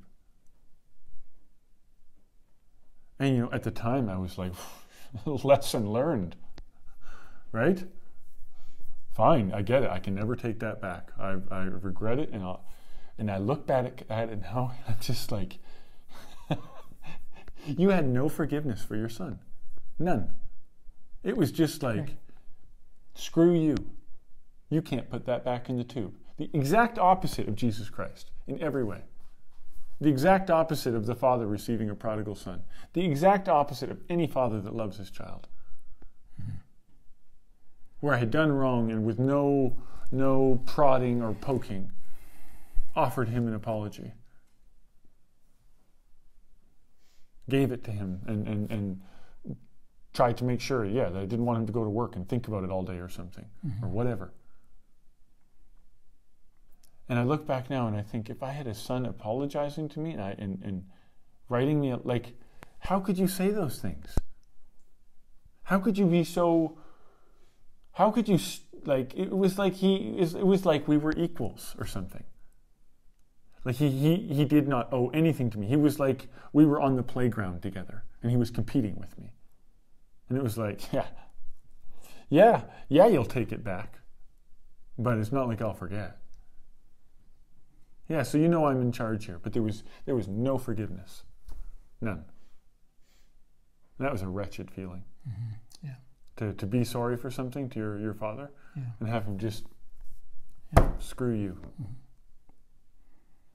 Yeah, okay. Yeah, I understand. You're sorry. I get it. But, son, you're going to have to learn that words are like toothpaste. You can't put them back in the tube.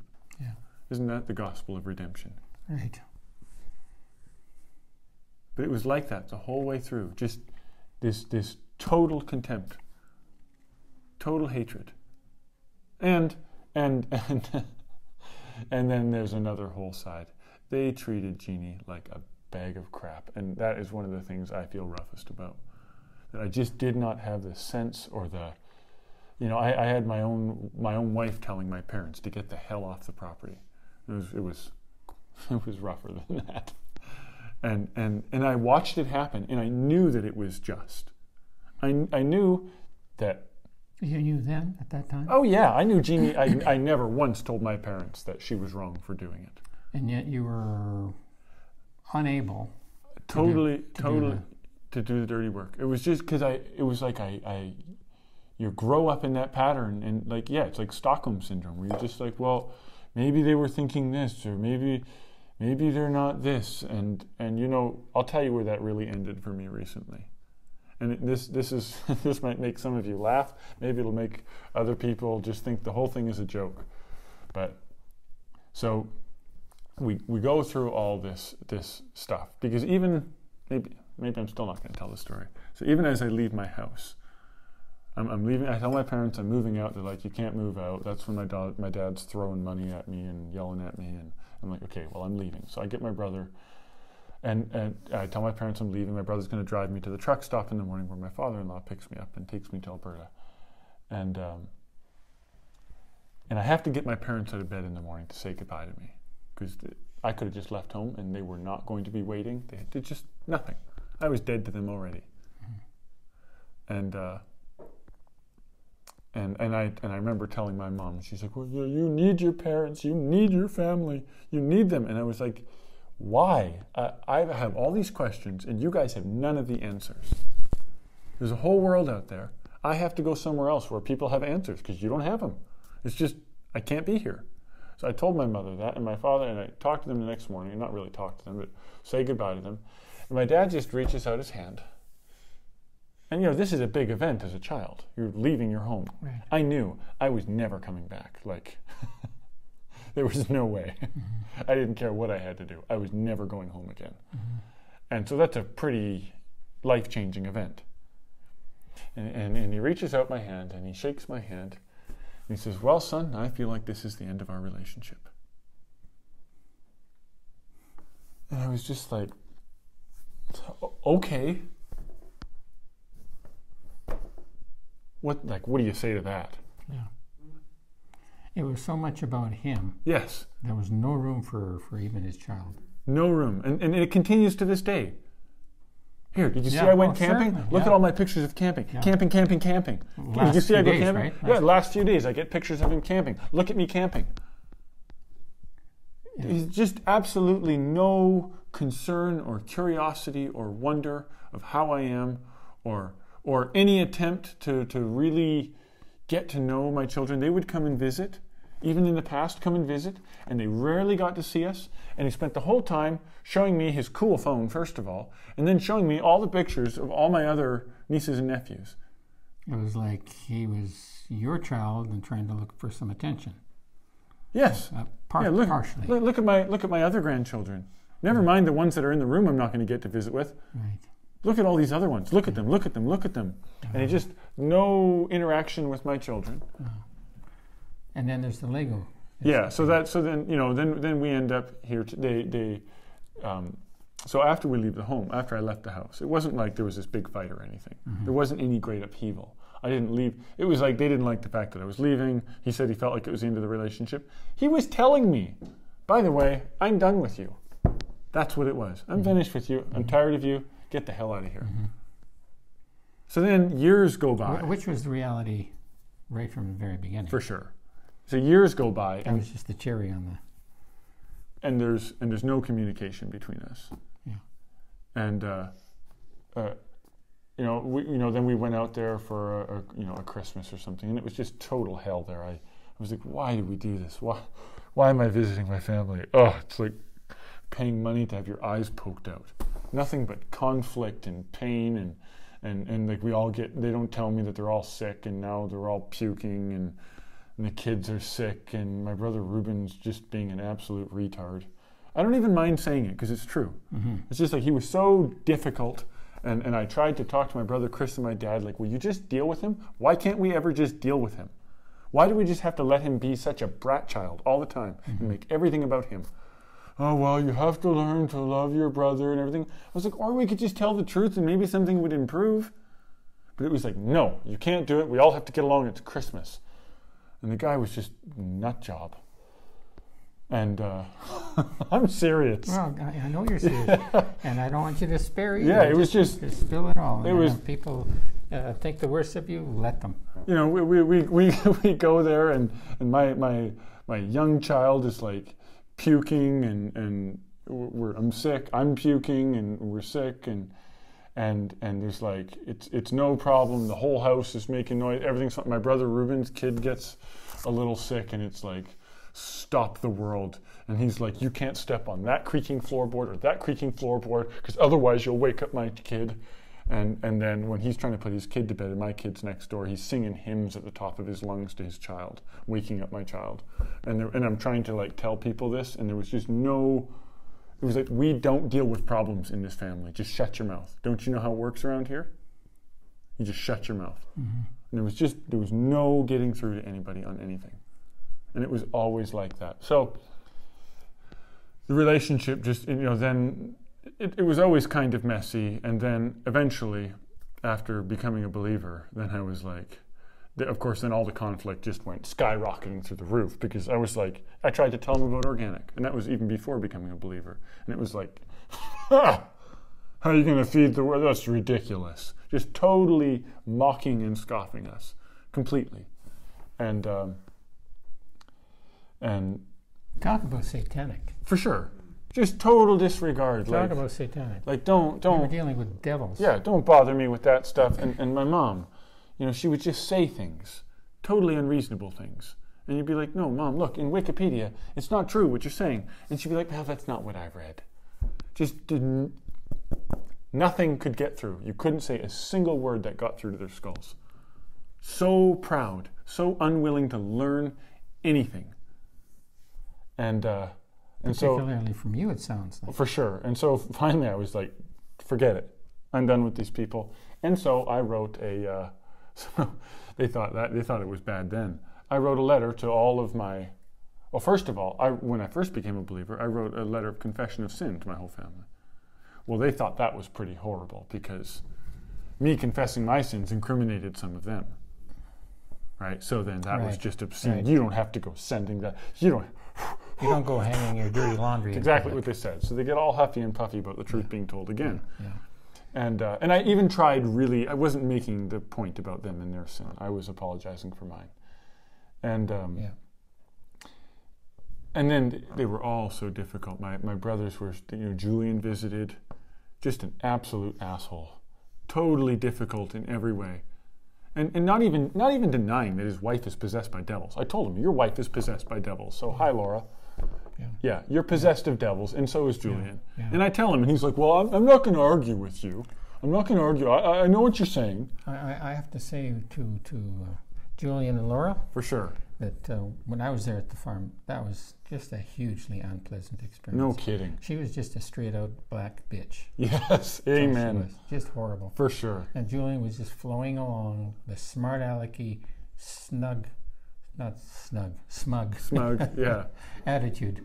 For sure. That's all it was. Yeah, And he left a filthy, dirty toilet, right? yeah.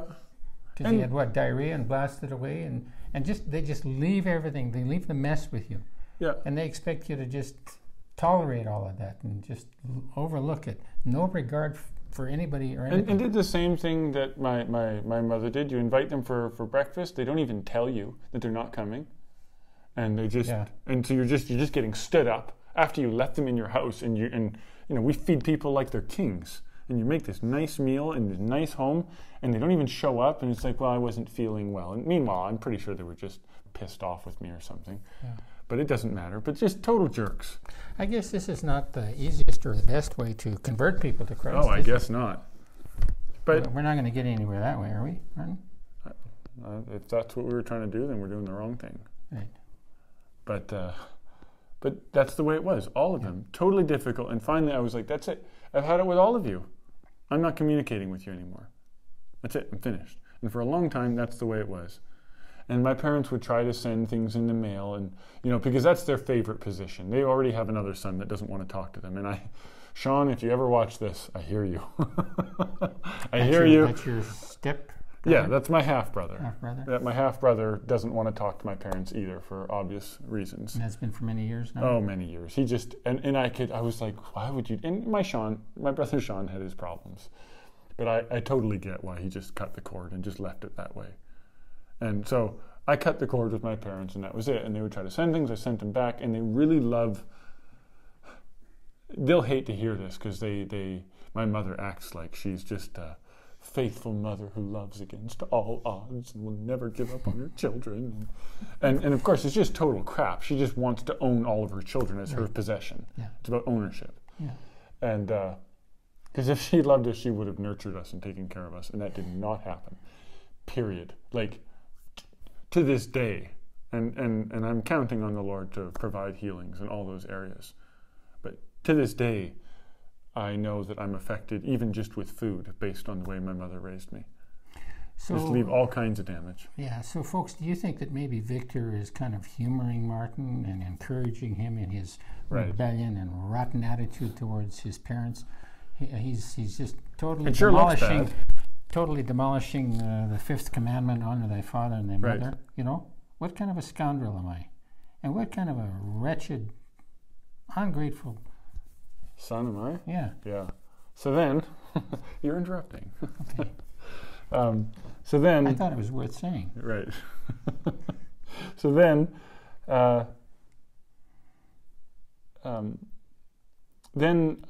you had brought some things up, and I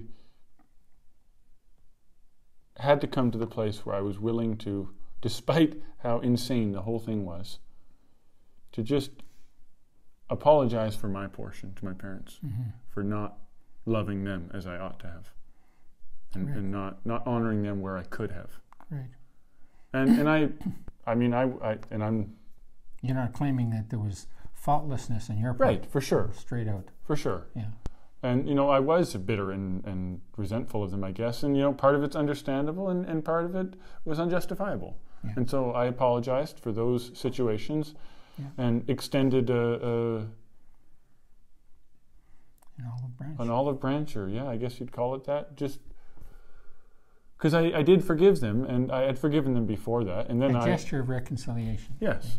Maybe. And I had forgiven them long before, even though I didn't want to talk to them anymore. It doesn't mean I didn't forgive them. Right. And I do want these things to be clear, because there's a lot of people in a situation of conflict with their parents, and they have this idea in their head that if you forgive your parents who've been crappy, that obligates you to chain yourself to them and perish with them. And forgiving your parents does not mean that you have to have anything to do with them. Right. It means that you simply don't hold it against them. You're not condemning them. Right. And so, and actually, the truth is that if you're still holding something against them, though you have presumably forgiven them, you're still holding yourself bondage to them, aren't you? Right.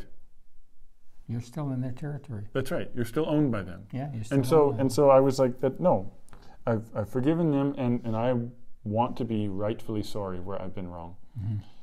And so, and then my grandma died, so they had opportunity to come with my brother Chris, and I didn't make any contention over anything. I just honored them, was hospitable, showed them around, and things were fairly pleasant, although it's still just like my mother's righteousness and my father's doctrine. Like, it's so brutal. And that, isn't that the whore of Babylon? You've got the whore luring people in with her niceties, and then you've got this evil liar making up doctrines to back up the church. You got this soulishness and then this intellectualism, and they combine into this horrible beast, and they call it a church. And that's what my parents were. They were both sides of that. The doctrinal, intellectual side of that whore of Babylon, and then this mushy, gushy, disgusting love side, which, by the way, I never experienced from you, Mom, until somehow I came to believe. And it was like all these years later, and then suddenly, all of you, Chris too, like suddenly it's like, oh, brother, is that you? Oh, it's like, oh, bless you. And I'm thinking, like, I grew up in a home where it was just like coldness and foul mouths, and then like suddenly all this time later you're getting religious with me, and my mother's like all sappy and as a response to your having come to faith and some conviction and some speech. Yeah, and then they're just trying to compete with that, with this sappy crap that never existed before. Like, I'm supposed to be thinking it's genuine, and it's just a bunch of religious vomit, just pretending that they see you as just having seen the light. Right. Is that it? For sure. Right? Like they've been there all along. Right. And so then my parents come here, and it was a bit like that, and even where they might admit some fault for maybe not being great parents, and there were failures there, but never anything specific confessed or no, acknowledged. Never any kind of generalities. Anybody can come up with generalities in terms of confession. Right? For sure. And I was a dirty sinner. But there was really. Yeah, I was a crappy father. Tell me more. Yeah, right. Oh no, well no. I'm not that dirty. Yeah. Let's not get not into that dirty. My mind's too clean now for that. Yeah. And so then and this is where the Stockholm syndrome ended. My mother says that she's sending the children some used Lego in the mail. And this is, like I said, I know it's going to sound petty, but hear me out. And so I'm like, You know what? The Lord had, there are, I'm interrupting, I know. Yeah, I know. I think I even know what you're going to say, so go ahead. Maybe not. There were 24 or more offenses in the scriptures where it called for capital punishment. The old man with the sticks, right? Right. Yeah. Okay. How do you get ahead of this guy? You just don't. Yeah, it's true. Yeah. That looked pretty petty, didn't it? God was in his wrath. He tells Moses and the people, stone him to death. Stone him to death. And all he did was pick up an old man picking up some sticks for making some bread. Yeah. And he just ran out of firewood on the Sabbath, and he grabbed a few sticks, and then whack. The whole community's throwing rocks at him. Yeah. So while this thing may look a little petty, yes, it's far beyond. And if you explain it or describe it the way you relayed the whole thing to me, which I'm saying, I insist on the details. Yes. Well, so. And I'm not just asking you for details. I give details too. Right. So I'm getting you to practice what I preach. Right. Somebody has to. So. Yeah, we're laughing, but serious.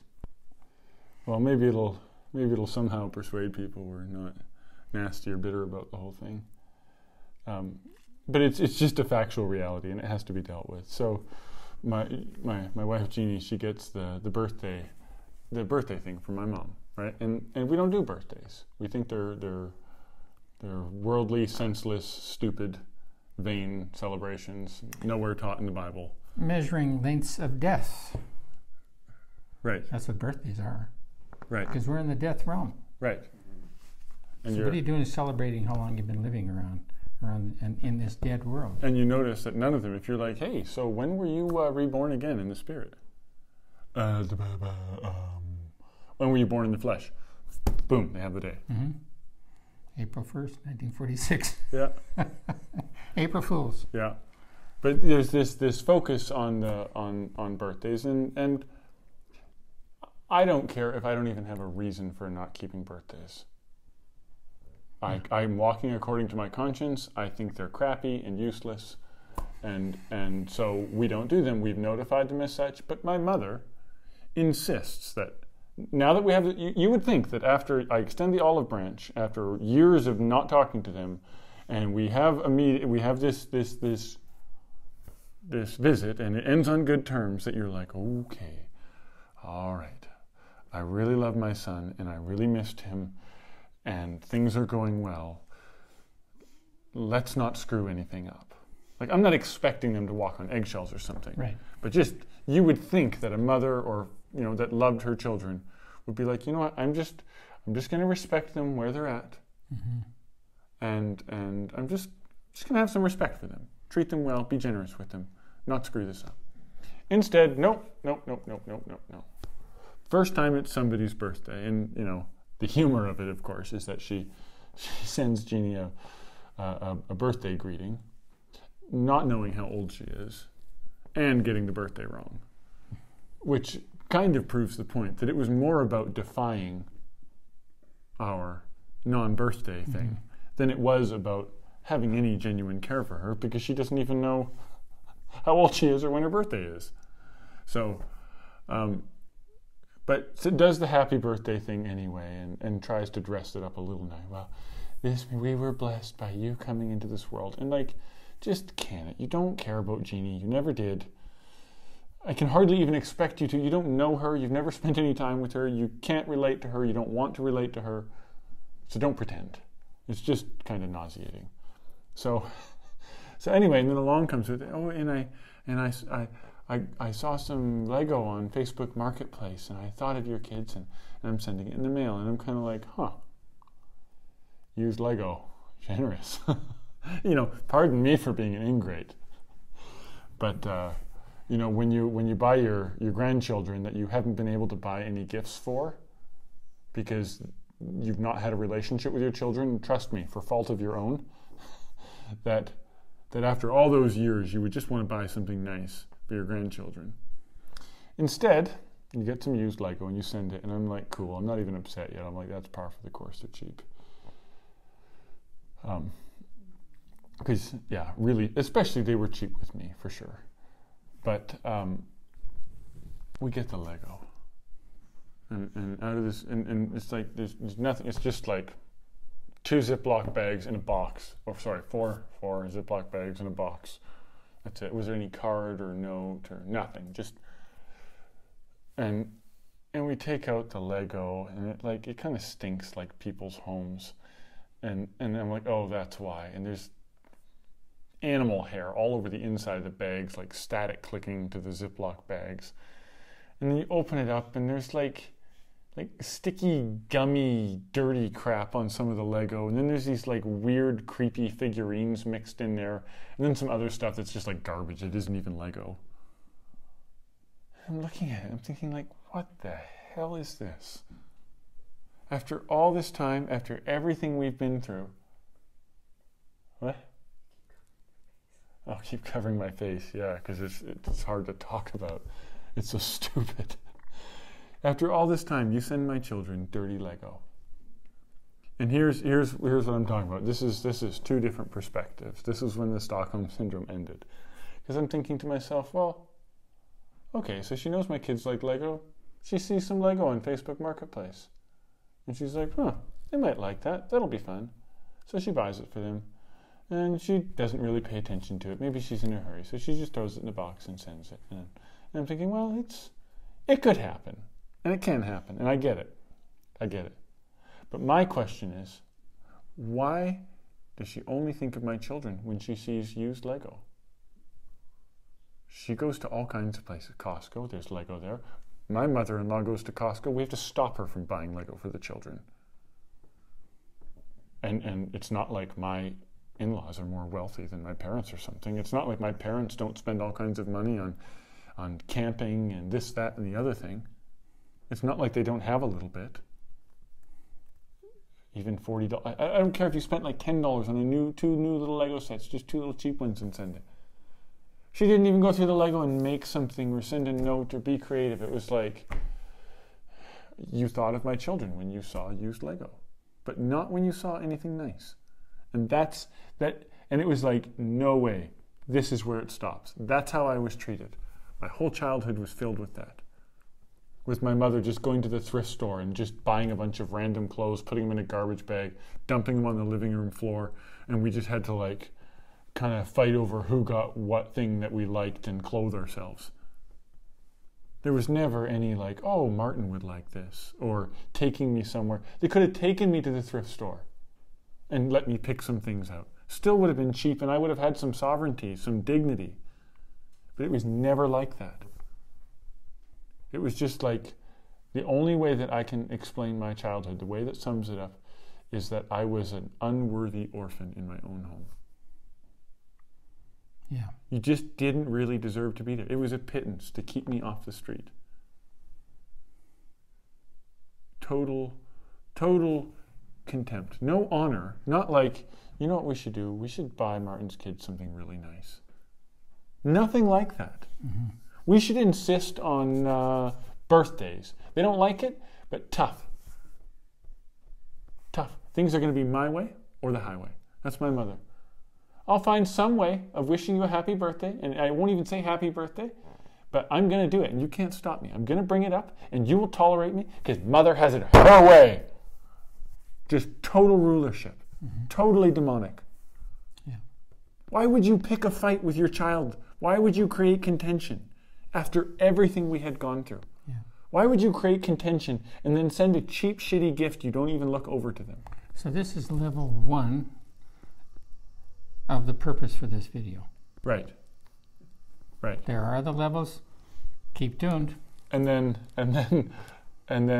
I remembered my whole childhood.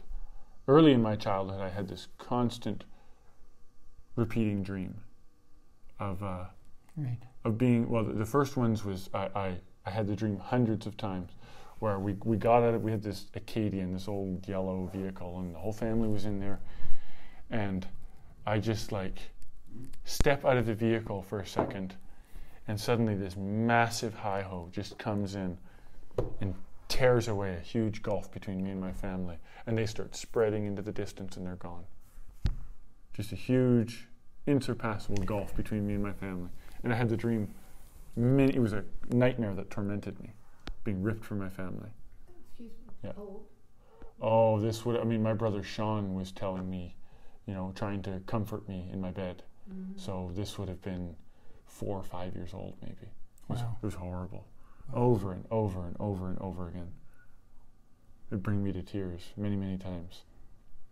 And then later, later the dreams turned into, it was just people chasing me, non-stop pursuing me. And this was for decades. I'd go to bed and it was like I had to run a marathon in my sleep. You'd wake up exhausted. And you're just running, like, people shooting at me, and they were always just kind of evil. It was like they were Russian mob people. I'd seen too many movies in the 90s where the bad guy was always a Russian. But you never really got a good look at them. And they were just pursuing and shooting and trying to capture me, and they meant evil. And I would run and run and run. I would drive over cliffs on cars to get away from them, jump out of windows, jump into flames, like no end of running. Probably at least many hundreds of these dreams. Many hundreds, like 500-600 times. And it was just like, it got to the place where it was just casual. It was just like, oh, another one of those again. And that's how it was. And then recently, particularly I would say after my parents left, I started just having these dreams, and they felt really, I mean, it feels about as good as this does. Maybe that's just, whatever. It is satisfying to speak about it, regardless. But I'd be calling out my family, my dad on the pulpit, and other religious people on the pulpit, just going right into their churches and just confronting them as they stand there and being like, what's going on here now? What kind of lies are you preaching? What are you all about? Just evil, wicked people. And then just recently, I think it was a Sabbath morning as I was waking up, it was like my family was even trying to capture me. Like, I didn't really know it was my family at first. I was on a farm. And then I realized it was my family's farm. And it was like, I was like, I got to get out of here. What's going on? And I don't think I realized it was my family's farm. I was running. I was swimming through ponds and running through forests and just whipping through fields and jumping over fences, just running for my life. Like you're gonna die if you don't get away. Mm-hmm. And rarely was I ever looking over my shoulder to see who was chasing me. Like, you'd catch a glimpse of them and you could see them, and they had guns and weapons. And I finally looked over my shoulder this time and turned around. And this was when? A couple days ago. Yeah. On Sabbath morning, this last Sabbath morning. You finally looked? I finally turned around and looked at who was chasing me. And it was my family. I've been running from them for my whole life. Mm-hmm. I go to bed and run, and I always thought, like, what is going on? And all of these just troubling dreams, just very difficult, troubling dreams. Yeah. I see that I was running from them my whole life. And it was a host of devils. Yes. It wasn't just them. It's not it was flesh and blood. It's that's not right. flesh and that's blood right. that we're dealing with here. For sure. Yeah. It's been a spiritual warfare. Yes. That's what it's been. Yeah. And it's like... And I see that in my family. Yes. I see from where I came and what was happening. Mm-hmm. I was surrounded with devils in my mother's womb. Mm-hmm. The Lord revealed that to me much later. That's why I was hated. She blamed me for anything and everything. I'd be in Winnipeg, 200 miles away. Archie, my younger brother, would go around, and I'd get drunk with a friend or two, and they'd go and shoot up the town and the exhibition building windows and car mirrors and whatever else. They do all of that. My mother would call me. I'm in Winnipeg. Don't have a clue what's going on. She calls me, and she says, "Why didn't you tell me he was going to do that? Why didn't you stop him?" Yeah, that's crazy. Talk about crazy. Mm-hmm.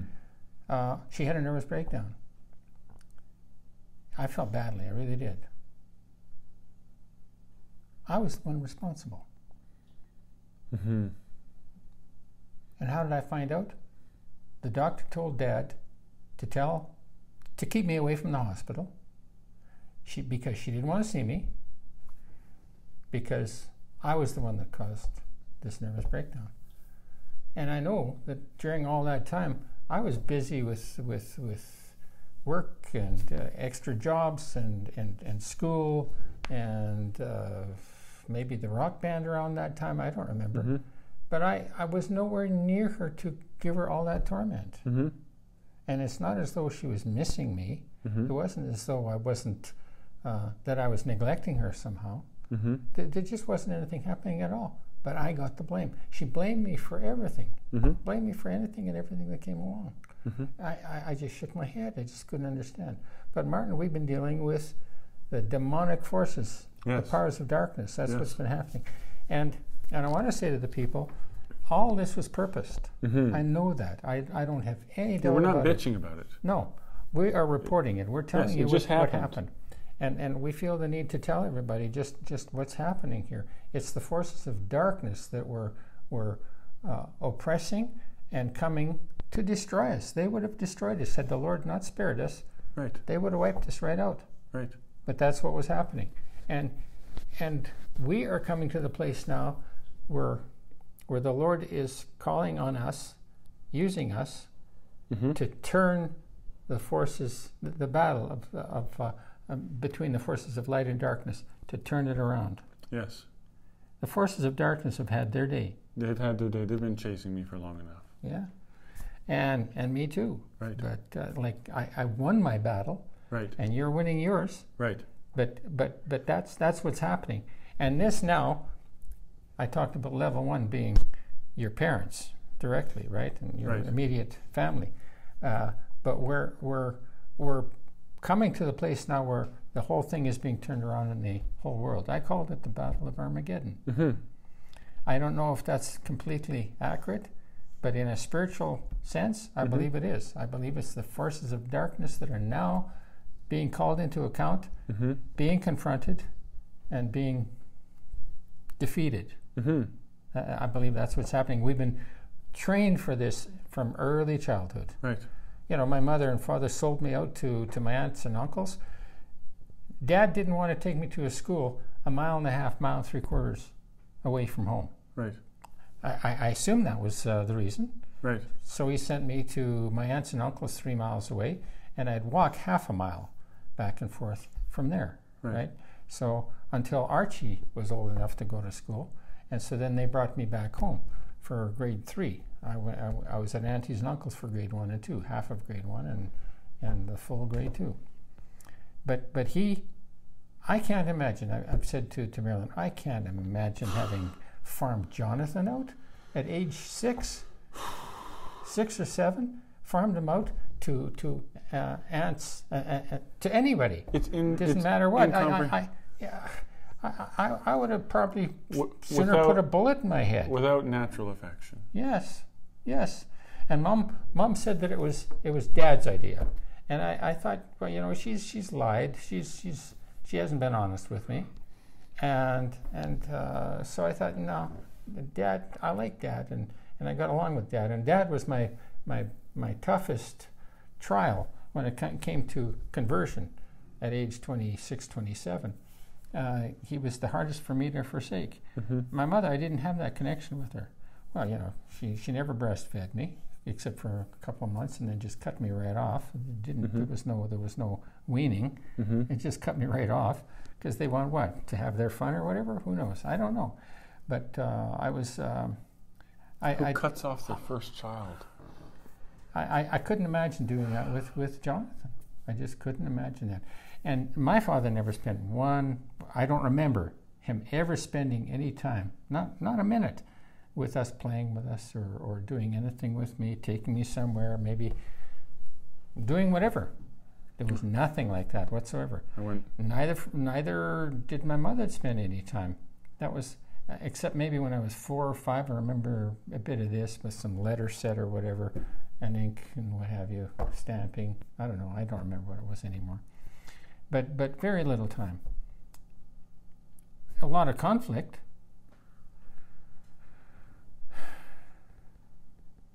But he didn't want to take me to school just for that 1.5 miles. And it didn't have to be every day, you know? And then there was a time when they had Catholic catechism in a village 5 miles away from our place. And they had it for a week. I think it was a week, maybe 2, at least a week. We had to walk there. No, not walk there. I think somebody would get us there, and then we'd have to walk home. Archie, Barbara, and I would have to walk home 5 miles on each of those days. I remember being halfway through and being really tired. This is after a day of being there, you know, and there you are having to walk home because there was nobody to pick you up. Dad just didn't give a damn. He just didn't give a damn. Oh, certainly he would have been busy at times doing this or the other. But what does it take to hop in the car and just drive 3, 4, 5 miles, even if you were to meet us partway, and just pick us up and bring us home? What does it take to do that? What does it take to tell your child that you appreciate something about them? Sure. That never happened. Not even. That was the farthest thing from us. For sure. But I see the parallels there, and I could have interjected and identified with Yes, the for sure. several things that you mentioned sure. in your story here, and there's so many parallels, so many similarities, and all this I see now, and it's coming to a head. Like I said, I had on the June 2nd of this year, I listed a whole bunch of things where I suddenly saw my dad as a scoundrel. Like the guy was just a selfish scoundrel. That's and And my uncle filled me in on a few things too when I was staying at my aunts and uncles. And why did he allow me to be farmed out to my aunts and uncles in the first place? My uncle was a dirty old man. If you wanted to call anybody a dirty old man, you know, you hear that expression, oh, he's a dirty old man, and you're usually talking about sexual perversion or that sort of thing, right? Mm-hmm. My uncle taught me every dirty joke he knew, both English and Ukrainian, all the songs, all the ditties in Ukrainian. He taught me all of that, and he hammered home to me. I can remember those things to this day. All right, and they're foul. They're really horrible. He taught me all that. Dad must have known that Uncle was like that. And did he give a damn about his 7-year-old son, his firstborn, being farmed out to something like that? Didn't he know that was what was going to be happening? He knew him, or he must have known. He was either a damn fool or he didn't give a damn. It's one or the other. So I'm identifying with a lot of this. for sure. You know, I find it strange how it was hard for me to part with Dad. Like I went through it. I'm thankful for that. But it was he was the hardest struggle. There was some kind of connection I had there. But I mean, I can say that with my dad, he's we're not that dissimilar. Like, right. I'm very much like my father, and okay. yeah, All right. and so we had a lot in common in a certain sense, and so I've always tried to understand him, try to figure him out, try to understand where he was coming from, sympathize with him, and I did sympathize with him. I was quite defensive of him, and quite angry with the way the church had treated him and all that stuff. And I wanted to stick up for him instead of just laying down and dying like it seemed like they did. And but I didn't really have. Instead of like an overt draw like you experienced, like an emotional draw, for me it was just like I just always gave them a little bit of benefit of the doubt. I was too, I think. Yeah, it was like they can't be all that bad. They can't this. But now I'm just like, oh, you idiot! Like, how did you not see it for what it was? Why did you let it drag on for so long? Yeah. Why did you let them offend so many? Why did you let them mistreat your family? Why did you tolerate any of that? And I'd sit there. Jeannie couldn't believe it. Oh right? Yeah, no, she Couldn't could believe hardly comprehend it. She had some context. You didn't have any. Oh yeah, like Jeannie's parents were. They offered me more love and like just the time I spent in the semi truck leaving my house and going to Alberta. It was a 5-day journey or whatever it was, 6-day journey. I forget. But with my father-in-law, it was like he was a friend. He was honest. He was available to communicate with. Anytime I would talk with my parents, it was like you were just patronized for being young. And it was like, oh well, yeah, okay, sweetie. Like you couldn't speak to them. And they wonder why it has to come to this. They were upset when I sent a little email to the whole family. Wait till this happens. But this is what happens when you will not listen to your children. Yeah. There's no communication. You will not. You just disregard everything they have to say. You write it all off. And I know damn well that my mother and father know that I'm right. I know very well that both of you know that I'm right. You know he's right too. You know perfectly well. And that you live in your stubborn, wicked rebellion. defending your own little island, maybe because maybe you can keep it propped up long enough until you die, and then, well, it's the next realm. Or I don't know what the thinking is. Right. But it's just total insanity. Any problems that they've had, my problems with my mom's back pain, I'm able to give them counsel and advice that actually works. And yet there's still this stingy skepticism, this unwillingness. You remember the one time my mom wants to buy a Berkey, and she's going to get it from me because I sell Berkeys, but she's been doing cost comparison online. You know, and she found something that was like American dollars. So obviously it was way cheaper, but not really. And she's sitting there trying to like, what, be cheap with me? Negotiate? Like dicker me down? Yeah. Well, I found it here on this website for this price, so I was wondering, and I'm just like, I'm your son. Like, and especially when I had children, and I'm thinking like, you're doing this to your own son? Why do you care about $20? Like, what is your problem? You want $20? Have $1,000. Yeah. I'll throw my dad's $10,000 right back in their face. Who cares about money? Yeah. But they did. Yeah. But it was like, then they would spend it on all kinds of things. So they weren't that cheap. Right. They just weren't going to waste it on me. Right. Yeah. It was just a total waste of time and energy to be generous with me. See, this is the spiritual wickedness. Yes. Working in them. For sure. Hating us. They just, hating us. and I can only conclude that they hated me. And I knew it because Jeannie was like, like, what is their problem with me? And I was like, oh, don't worry, Jeannie. It wasn't you. They hate you because of me. And I knew it. Mm-hmm. And yet I was still defenseless. They had to just ride right over top of me for so many years. And I'm just like... Oh, there was also the Reform influence, For right? sure. They wanted to stick to their own kind of thing. For sure. Oh, yeah. I mean, it was an abomination. When I told my mother I was dating Jeannie, it was like, no, Martin, no. I remember I was on the phone with her at Aaron Eilhart's house, and I told her, well, where are you going to church? And where does Jeannie go to church? What? Oh, they go to E-Free. No, my son. No. Like this big melodramatic, like I had died or something. It was just like, well, but does she have I was like, she believes in the Lord, but does she have a reformed faith? Like, thankfully, no. You don't think I didn't deliberately choose not to marry somebody from that church? I was sitting there and I was, and they wanted me to go to these Bible studies with all these reform girls. And I was like, I know how this works. I've seen how the game is played. You all play sweet. And then we get married, and then the rope goes around the neck, and you better behave because I'm a godly woman and I'm going to have a godly family, and you stop acting like human beings who are having any amount of fun or pleasure in your life. And they all come down like these tyrant witches and dominate their husbands, and it's total rulership. And I was like, yeah, there's no way. I am not marrying a Dutch Reform girl. No, no, no, no, no. Yeah. And like I had settled on that while I was still in high school.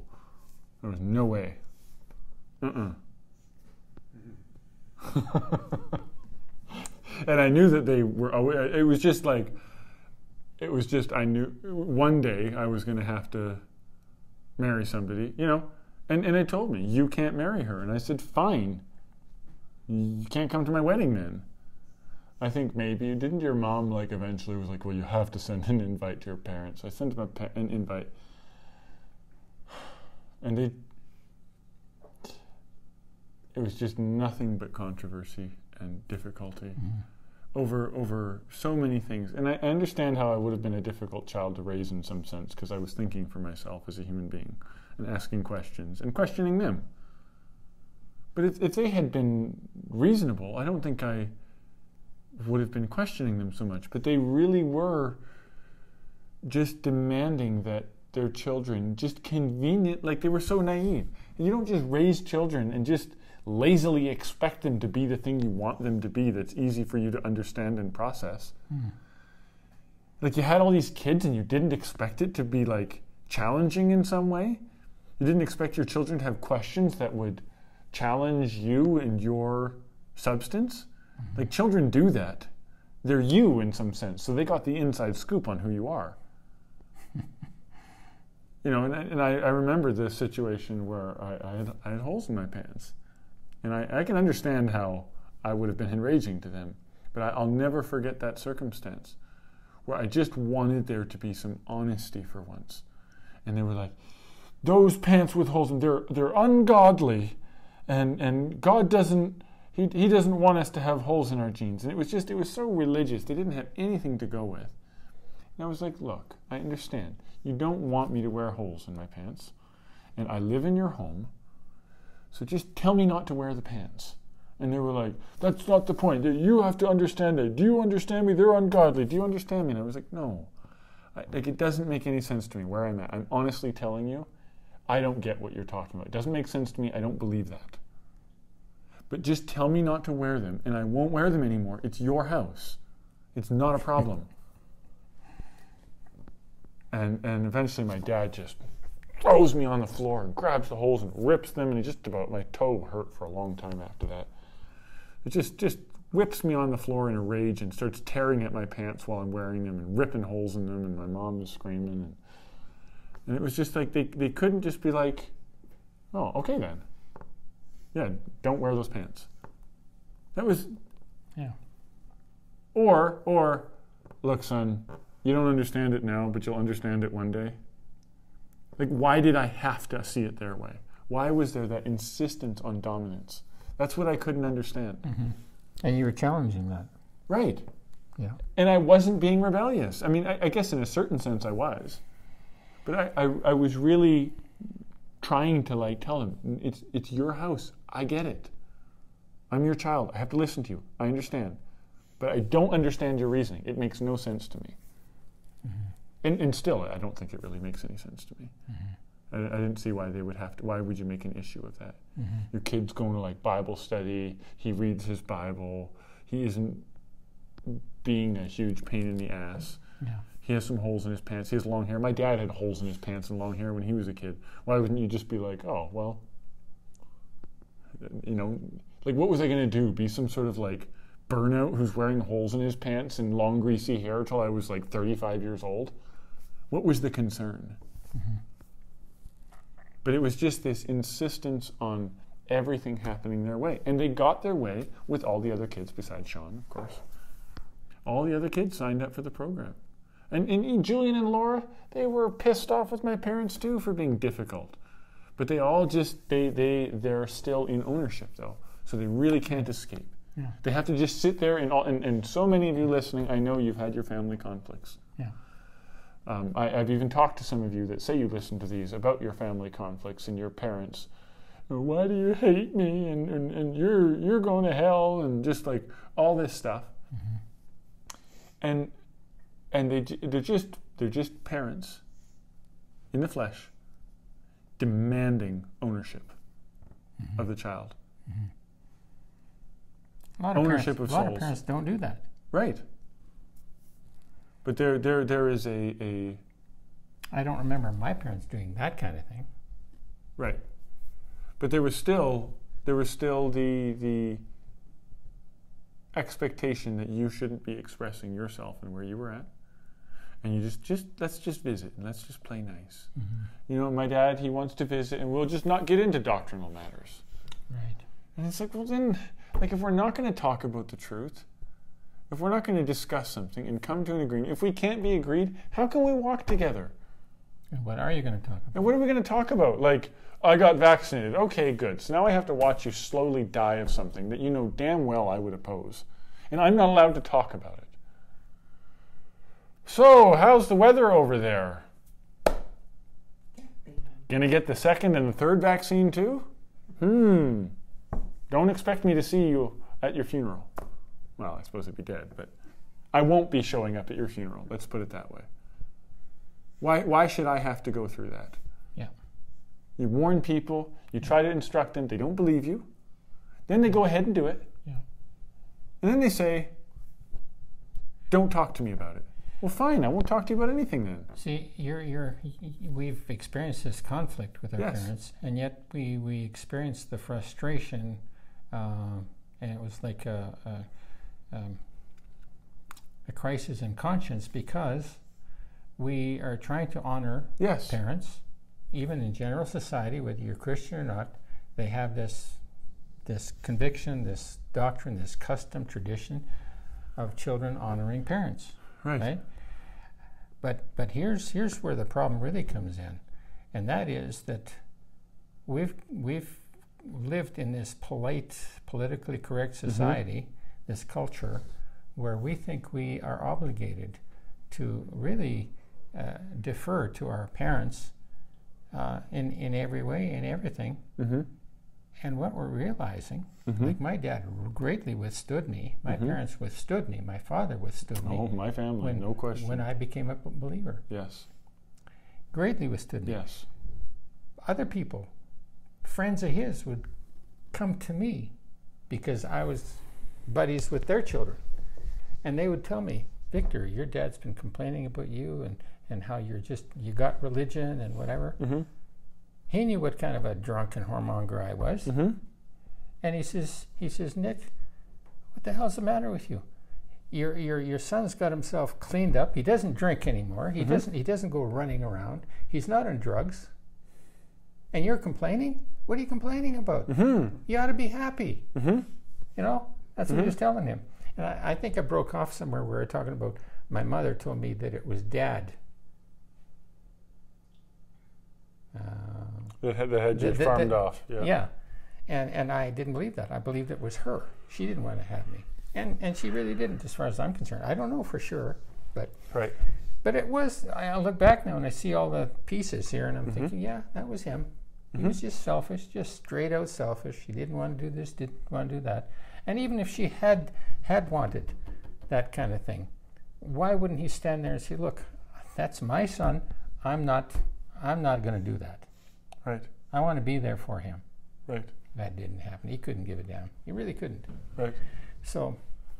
And I remember times where, you know, my oh, excuse me. I got off track here. We're realizing that there has to be an honest, decent, concerted effort on our part, a commitment on our part, to say no to our parents. Yes. And it's not rebellion. No. It is cutting off that black influence that comes from them. Yes. And we've had many people come to the path of truth who have had conflict with their parents. Their parents immediately came against me. Yes. I'm the jerk here. I'm the dirty, evil one, right? I'm the cult leader. I'm the heretic, right? The fanatic. Why? Because suddenly there's a division between the parents' unreality and the awakening of the children to some truth that's starting to set them free. Yes. And so immediately the parents come rushing in. Oh, absolutely. And get away from him. Yes. And it happened everywhere. I was always this lightning rod. Yes. Right? Now there are several parents, I shouldn't say several, but a few parents who are saying, well, I can't argue with the results that are happening in our kids' lives. It's good stuff. It's good happening. They're saying that, right? And I had to go through the sewer trying to deal with a lot of these people and their problems that they got from their parents. I had to deal with the problems that their parents created. And they're going to blame me for messing up their lives, the kids' lives. Yeah, and there's your mother and father. They still have not acknowledged a thing about how you've been helped through my ministry, through my you know what they do instead? Walk of faith. You know what they do instead? Well, I sure hope you're getting paid enough. Yeah. They're sitting there trying to incite in their own son some sort of bitterness or what's the word? Covetousness. Yeah. Like, well, maybe and I'm thinking like, oh, so now I'm worth something? Right. Yeah. Now I'm worth something? Yeah. Now I should be charging? Wow, you're just so smart. I hope you're charging Victor enough. You're not getting taken advantage of, are you? Like, not anymore. Not anymore. Let me ask you, Mark. Are you getting paid enough? Oh. It's not even a legitimate question to ask. Oh. Jeannie's still waiting on her defender, so take it out with her. want to rent a new ride. No. Yeah, but I'm getting paid infinitely, so you can't really quantify that. But my parents, no. And they it's not like they don't know the sins that I brought forward and confessed, the sins that are, you know what? You had your life cleaned up. The sins that are in unbroken. Every last one of their households to this day. Yes. Every last one of them are still deep and dark in their sin. Absolutely. Of the darkest, evilest kinds. And there's no reason to believe otherwise. Right. No reason whatsoever. This is not a guessing game. Right. We understand the principles of truth, of righteousness and unrighteousness, and we know very well they're still in their darkness with all the works of darkness. Right. It's all there. And why? Even if it's subdued somehow, to some extent, right. Suppressed a little bit, but just ready to break out anywhere it can if it gets the opportunity. It's there. The essence is there. Sin. It's not just sins. Yeah, it's sin. Yeah, but if my father's a man of God, if he's a faithful preacher who served the Lord, then why is his inheritance Parkinson's and then the drugs and the symptoms of the disease leaving him to pornography and online gambling and my mother having to clean up after him? Yeah. Why is that the reward? Yeah. Is that the Lord's faithful reward for his prophets, for his diligent servants? Yeah. Yeah. And it was like that the whole time. He can blame it on the disease now. It was the whole time. Yeah, there's a scripture, and there are many scriptures. No good thing will he withhold from them that walk uprightly. Yeah. There's that scripture. Yeah. Many scriptures, many. If my people, no, there's another one I'm thinking of.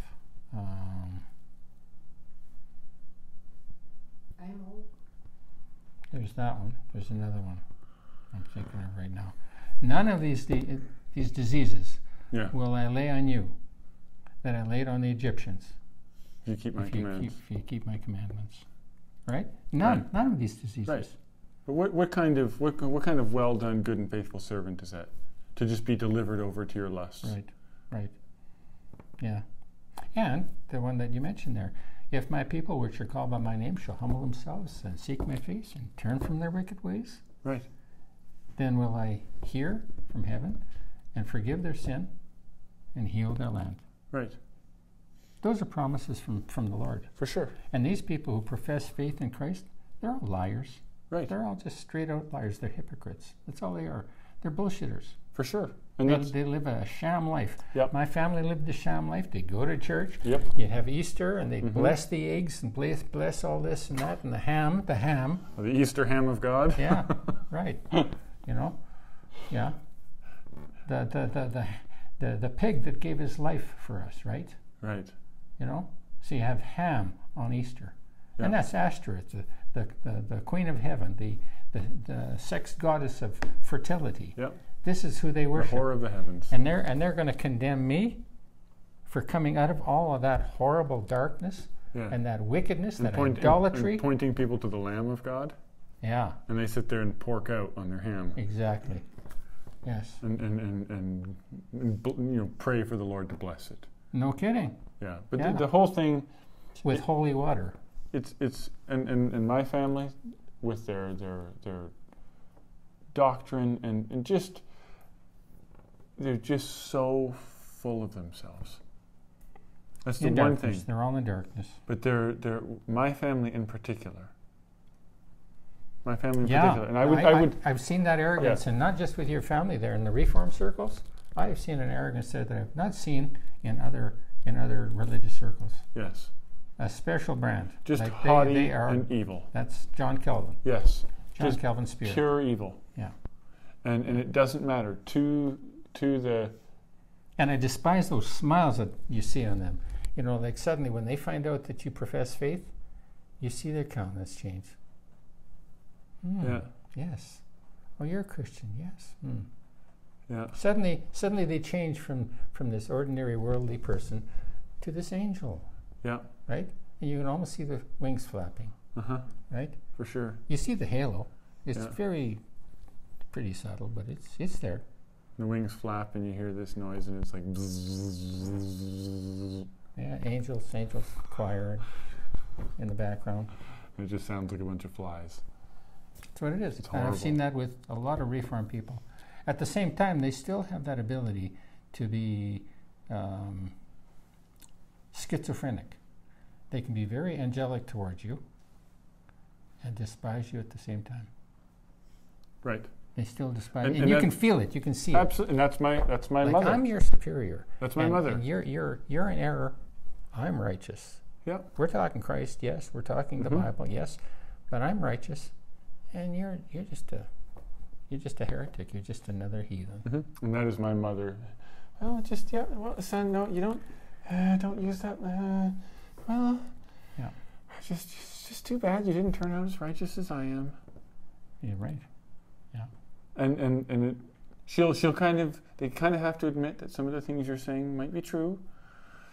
But you don't have to say them like that. You don't need to make a big deal, and it's not Right. for everybody. And you just just shut your face. Yeah. Shut up. Yeah. We don't want to hear from you. Yeah. Don't talk to us about it. Yeah. And it's a very unpleasant experience. So I think there's so much more that we could talk about. So much more. And, we can go on, and I don't know how long we should be. Or, Kill a second cell phone battery.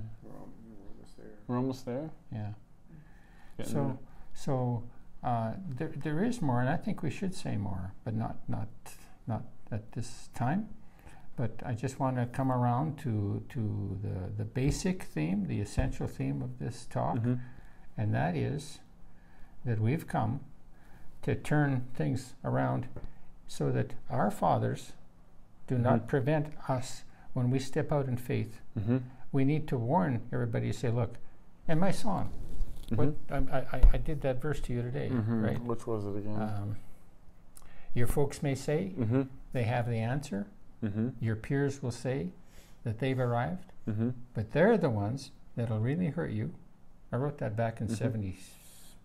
in the 70s. Mm-hmm. But they're the ones that'll really hurt you with the love that they've contrived. Contrived. And absolutely, totally contrived. And you know, when I wrote that, 44 years ago or whatever, 45, 46, I honestly didn't comprehend those Mhm. words. Mm-hmm.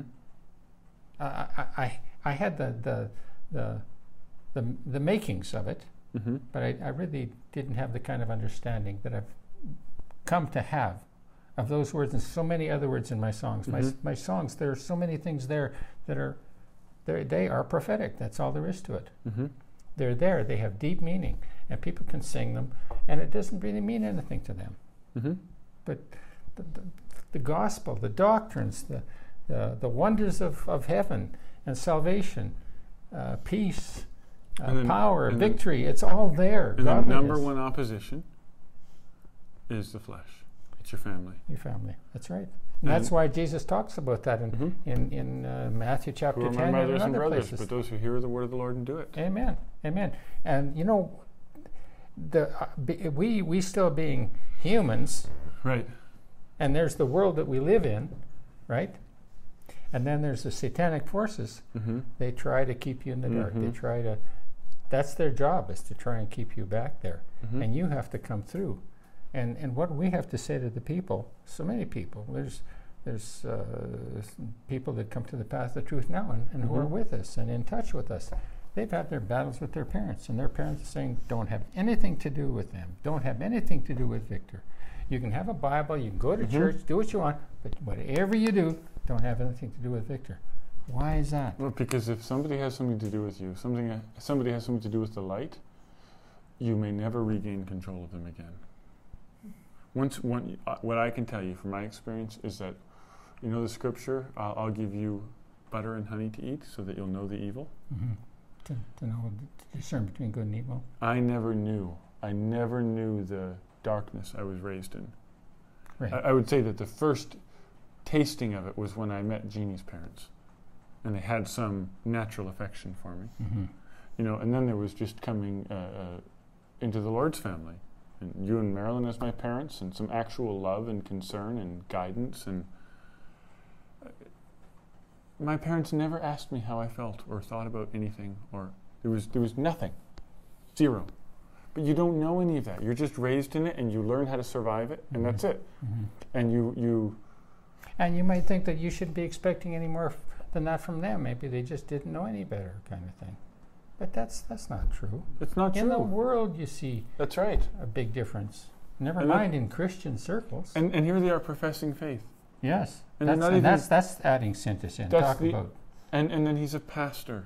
yeah, And he's just going to presume to be so righteous, and you have to understand this historical context, and you have to. yeah, the knowledge, the pomposity. And my mom with her, like I said, it's that intellectual pomposity, and then this just like sloppy, whorish love Yeah, mixed with total contempt. Yeah. Like the time I told her, that the kingdom of God is here, it's being established. yeah, And she, well, son, I don't hear any trumpets. right.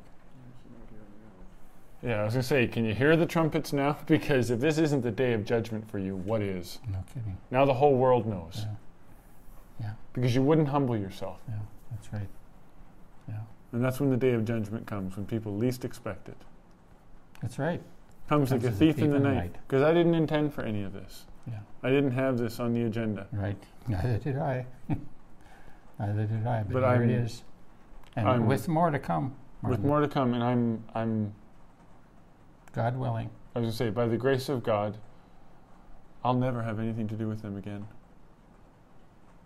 And just the thought of that is so liberating, Mm. to not be hunted down by them. Yeah. But to An actually end, just, an end to those dreams. just to turn and face them and just say, I will have nothing to do with you. Yeah. Right? What does it say there? From such, turn away. Yeah. Amen. And that includes especially your family. Absolutely. From such, turn away. Get away from them. That's and right. I'm just, Having a form of godliness, denying Yeah. the power thereof, from such, turn away. and what do I have to do with you? What about Gideon? Right. What's that example all about? God commanded Gideon to tear down his father's altars, Mhm. images. His idols. Yes, his His idols. Destroy the objects of his idolatry. And Gideon was afraid. Right. He was afraid, understandably. That was his father. Right. He had respect for his father. Even his father called off the wrath of the town. Right. He had some natural Right. affection. Which reminds me, we were at a charismatic meeting, Catholic charismatic meeting in Dauphin in 1977, and I brought up some things from the scriptures. Mm-hmm. And one of the things that I brought up was that the wives submit to the husbands. Mm-hmm. Because they were complaining, like, my husband doesn't want me to come to these meetings. Right? I says, well, if your husband doesn't want you to come to these meetings, then you shouldn't come. You should obey your husband. You should submit to your husbands. And in unison, this was amazing. In unison, there may be, 15 people, 20 people somewhere in there in the room? Women. Mm-hmm. Women, yeah, and my father. Okay. No way! It was a shout. No way! That's the way it was. It just bowled me out of my chair. Yeah. It was crazy. All at once. This wasn't rehearsed. Right. They didn't plan this, and I sure didn't. Yeah. And it happened. Amazing. Mm-hmm. And Dad was right in there with them. And then they started arguing with me and saying this, that, and the other. And my dad was standing on their side, arguing with me, putting me down. Mm-hmm. That hurt. Mm-hmm. That hurt.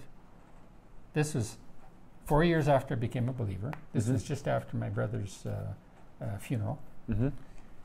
And there he was, standing with the enemy against me. Of course, he was with the enemy. I'm supposed to what?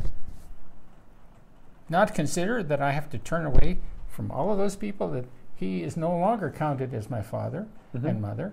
They are no longer counted that way. They are in the world. You leave the world. What did Paul say? I'm crucified unto the world, and the Mhm. world unto me. That means you're dead. You're finished there. Mhm. You're done with your parents. Mm-hmm. You're done with them. I'm finished. Yeah. I have no interest. And this is a major message that we need to bring forth to all those people that come. I've tried to compromise. I've said, well, whatever you do, try and honor your parents, try and honor them wherever you can, whatever else. It's true. It's true. Like if they're not asking anything indecent or immoral or or wrong from you, then all right, honor wherever you can. Mm-hmm. Give honor to whom honor is due. Even the authorities, they're not believers, Mm-hmm. but you honor them and you honor the law of the land. You honor these things. Mm-hmm. But I think there has to be this emphasis where, your parents, once Mm-hmm. the Lord calls you out, they're part of the world. You're called out from the world. Think not that I come to bring peace. Mm-hmm. I come not to bring peace, but a sword to divide.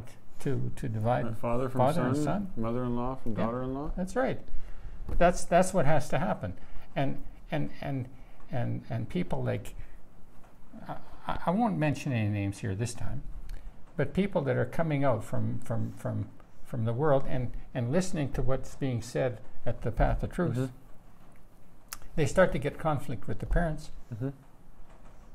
Don't let there be a conflict between the truth and the parents. Mm-hmm. You be faithful to the truth. Mm-hmm. You obey the truth, no matter what your parents say, Mm-hmm. no matter what they say. Mm-hmm. That's the way it is. Mm-hmm. And it's going to be turning around so that we're going to be teaching people to forsake their earthly fathers for their heavenly Father. You see, it was Adam who forsook his heavenly father and followed his wife. Mm-hmm. They went their way, did their Mhm. thing, through the influence of He the chose. serpent. He chose the flesh Yes, he did. over the Father. Yeah. And now it's his business, his duty, his calling to turn around and Yes. stop following his wife Mm-hmm. and turn back to the Lord and believe his word and obey it. That's what has to happen. It has to be a complete reversal. Yeah. How are you going to have a complete reversal if you're still going to be listening to your parents or any other influences? I don't care who they are, but especially parents, people that you came from, Right. right? How are you going to be turning around completely if you aren't walking away from your parents? Even in the best of times, the Lord says, "For this cause shall a man leave his mother and father and cleave to his wife." Right. Right. So even there, you're supposed to be walking away from your parents to what? Propagate future generations. For sure, and it was the community that came and stoned somebody to death. Right, all the Israelites gathering stones Yeah. and taking care of business, and sometimes that was their own family. Yeah, that's right. It wasn't partial. That's right. And I can say that this hasn't been about airing dirty laundry for the sake of airing dirty laundry. There's lots of mistakes and errors that are forgiven and forgotten and moved on with. Mm-hmm. But the reason is because those people humbled themselves. I know just with my in-laws, even the first real conversations I'd met with my father-in-law, he was not unwilling to admit his mistakes. Mm-hmm. He just kind of like felt dumb for making these mistakes and wanted to warn me not to make those mistakes. And my parents, aside, like you say, from some general admission, were never wrong. There was never any concession. There was never coming to me and being like, I shouldn't have done it. I didn't have to make an issue out of that. You were born to a couple of brats that never grew up. Amen. And they had to have their way. They had to have everything their way. We've run into a few people that have come to us, and they can never be told no. Yes. Never. They will never accept any difference, any disagreement from anyone to anything that they want. Right. And once they've wanted it, they stick to that want. Right. They stick to that, whatever it is they want. They will never let go of that. It's a sickness. It's a disease. Right. Of some kind. Spiritual disease. It's demon possession. It is demon possession. They've given their whole lives over to devils because the devils have offered them some cheap pleasure, some cheap reward. And brought into that bondage that they can't escape. Right. Except through faith in Jesus Christ. Confession of sin. Right. Yeah. And until then, they're Our enemies. yeah, they're our enemies. They're dead and they're our enemies. And they're not. And we need to count them as our enemies. This is maybe the message. That's the message. Yeah. That's level 2. That's right. Because it's like, that's how I feel. What do I have to do with them? And I'm saying that there's another level yet, and I'm talking about a universal thing that's happening here. Yes. Just like Marilyn ended up being the second Eve, Right. the turnaround in the Garden of Eden, and Satan being Right. defeated. Yeah, people have to be willing to draw the battle lines. Yes, That's right. and it's war. Yeah. And And the kingdom of heaven suffers violence, yes, and the violent take it by storm. and You have to mean business, otherwise you won't make it. You have to mean business or you won't make it. and essentially, I think that's a good way to sum it up, because that's what this has been. I admit that this is a violent, ugly thing, in a certain Yes. sense, to do Yeah. to your family and your parents. Yeah. I know full well that I'm killing them. Yes. Yeah. I totally get it, Yeah. but they're worthy of death. Yeah, exactly. They have How no, much time have they had? How much opportunity have they had? to demonstrate some kind of kindness Yeah. or concession. And I'm not bragging about patience on our part or whatever. Right. The Lord has laid all this out. Right, It's His doing. right. Yeah. But they can't humble themselves and thank you Right. for helping me and communicating with me and teaching me and correcting me where they completely failed. And in fact taught me to do evil. Right. Yeah. And tolerated evil For sure. happening all around you, doing evil themselves, and they're going to condemn the Lord. Right. And they can't hear any truth about anything. Right. They hate Jesus Christ. Absolutely. And I think you've said it to me before, and it's the only way that I can understand it, is that the Lord laid His claim on me. Yep. This one's mine. Yep. Amen. And they're like, to hell with that noise. He's right. ours. That's right. And there's been a war. That's right. Absolutely. A And war in the heavens. And that's what those dreams were as a child, because those were no ordinary dreams. Mhm. Well, I don't believe you're going to have those dreams anymore, Martin. Well, I'll be quite thankful for that, because they kind of ruin your sleep, Yeah. running all night. Yeah. Yeah. No more torment. No more torment. We're routing the enemy. That's what we're doing. Yeah. We're routing the powers of 'Cause I'm- darkness. Yeah. I'm finished. I'm Amen. at peace with it. Lord, thank you for this. Yes. Thank you. It sounds like we've been just laying a bunch of crap and, contrary to being nice and all that. Mm-hmm. But these things have to be said. They have to be addressed. These people Mhm. need to be addressed. That's what's going on. And I think I have one more thing to say. Do we have enough battery to say it? Because I want to say something to Chris. Mm-hmm. You're full of crap too. You Yeah. come here, Yes. you'll be open about some selfishness because you can't help but have your conscience pricked, and you pretend to be some sort of new woke human being. You'll hear the things I have to say, Right. but do you do anything with them? Or do you just go back into your world? I'll tell you things. You know they're undeniably true. I'm telling you the facts. Does it go anywhere? Do you care about me? Do you care about anyone? You're still perfectly selfish because you won't humble yourself and submit to the truth. You just won't give up your life.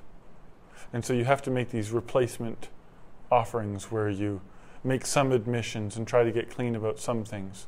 But you're full of crap.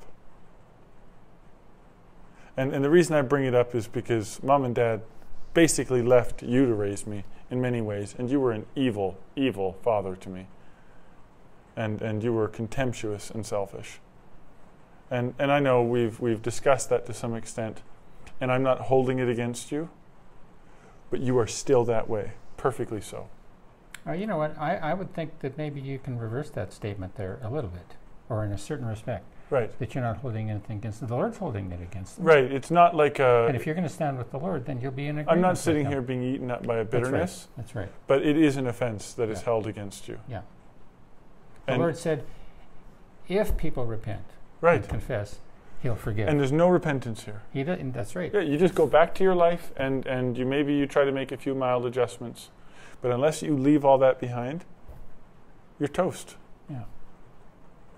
Yeah. Just toast. And unless the light shines from east to west and you come with submission to the truth that we preach, I have nothing to do with you. I'm finished. Amen. Because anything else is just opposition and darkness. The Lord talks about shaking the dust For sure. off your shoes, For sure. right?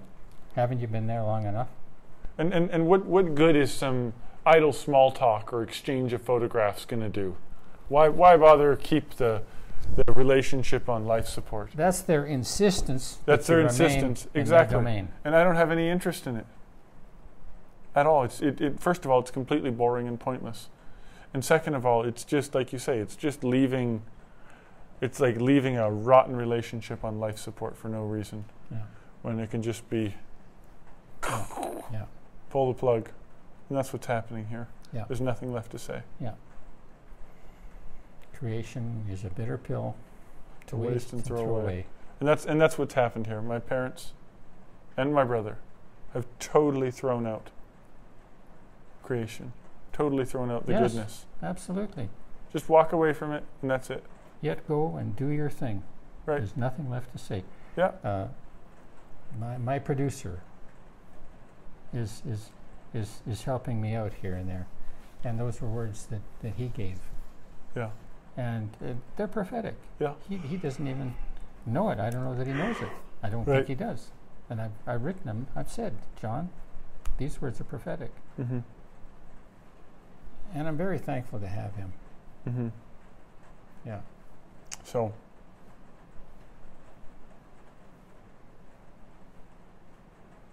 it might sound unreasonable, but what we're saying is now, it's our way or the highway.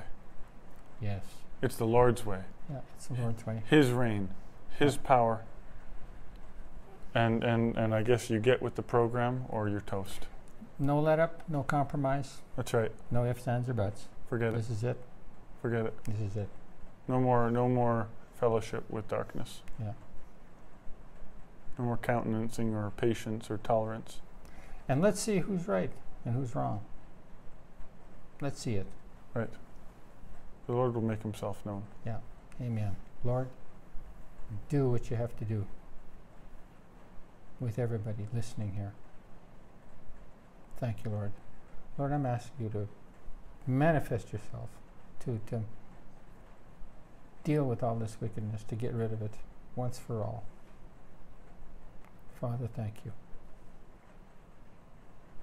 Thank you. Not our will, not our will, not our will, but yours be done. Whatever it takes. Amen.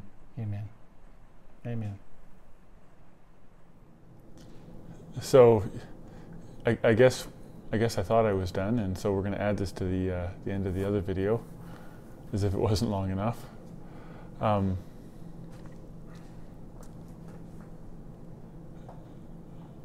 I've struggled long and hard with all of this, genuinely, not knowing exactly what to do with it. I know that for most, it will just appear to be an airing of dirty laundry, and that's the expression everybody uses. But you know, that's how you freshen things up. These things have to be addressed. And there's a scripture, I think it's in Matthew, it's in at least maybe multiple Gospels, where it says, if you've offended against your brother, to grab a hold of them quickly, right? Like, take care of it before he gets you dragged off to court. And there were so many of these subjects that I've discussed that that I tried to address, I tried to talk about. And let me be perfectly clear about something. It's not like I was some perfect individual. It's not like I was right about everything and my horrible family was so wrong about everything. It's not like that. It's that nothing was ever addressed. Nothing. It took a long time for me to deal with just deal with knowing how to see it. I think a lot of people will conclude that you know, I joined a cult and didn't want to talk to my family anymore. And it was really quite the opposite. I had nothing. I remember one time I was working in my backyard and I got a call from my dad. And it was just an accident. He had meant to call my brother and they were going camping. And it was just this totally dead conversation. There was nothing to talk about. There was nothing to say. The relationship was dead. When I had my last 2 children, I had twins, not a single family member. I believe my dad, I talked to him once, and my mom dropped by. So this would be more exclusively my siblings. But I sent out an email. I notified them that there was trouble, that we got my youngest daughter airlifted to Calgary, and just let them know what was going on. And then I had to, go to Calgary and stayed there for 2 weeks. And none of them, they didn't even send a baby card, a gift, not a note, nothing, 0. There was nothing from any of them. And not even a phone call. There was nothing. 0. They didn't call me while I was up there by myself. There was no support. There was nothing. And I want to emphasize that, because the family that I grew up in was stone cold dead selfish. And I know that I was one of them. I'm not saying that I wasn't one of them. The Lord took me out of that. He gave me something to live for. But I know still, not that I'm boasting of my virtue, but that the Lord had set me apart and was giving me things. That growing up, I could see this dead, blatant hypocrisy, this contradiction. There were so many times with my mother where I was so confused, and my father was, "You have to listen to your mother, even if she's wrong." But it was just this reign of insanity in the house. There was never justice. And both out of my mother's lips and my father's lips, life's not fair. Life is fair. The Lord is perfectly sovereign over everything. And I think so many children are raised up in this world, and their parents, they use the law. My mother would say, honor your mother and father. You have to honor your mother and father, Martin. And there she was, Satan herself, wielding the law as a weapon, usurping the law of God and using it for her own selfish advantage. Just totally repulsive. And my father doing the very same thing, stating that life wasn't fair instead of making it fair, instead of being executors of justice. But that wasn't where it was at. And if I brought up the fact that my siblings didn't call or do anything, there was nothing. There was nothing. It was only when the Lord came into my life that I knew I had to confess my sins and apologize to my family, which I did, only to their dismay, because some of the things I confessed incriminated them. So they were upset with me for getting clean and getting right and being cleansed. They were angry with me because there was no way of confessing my sins without including all the dastardly deeds my brothers were guilty of.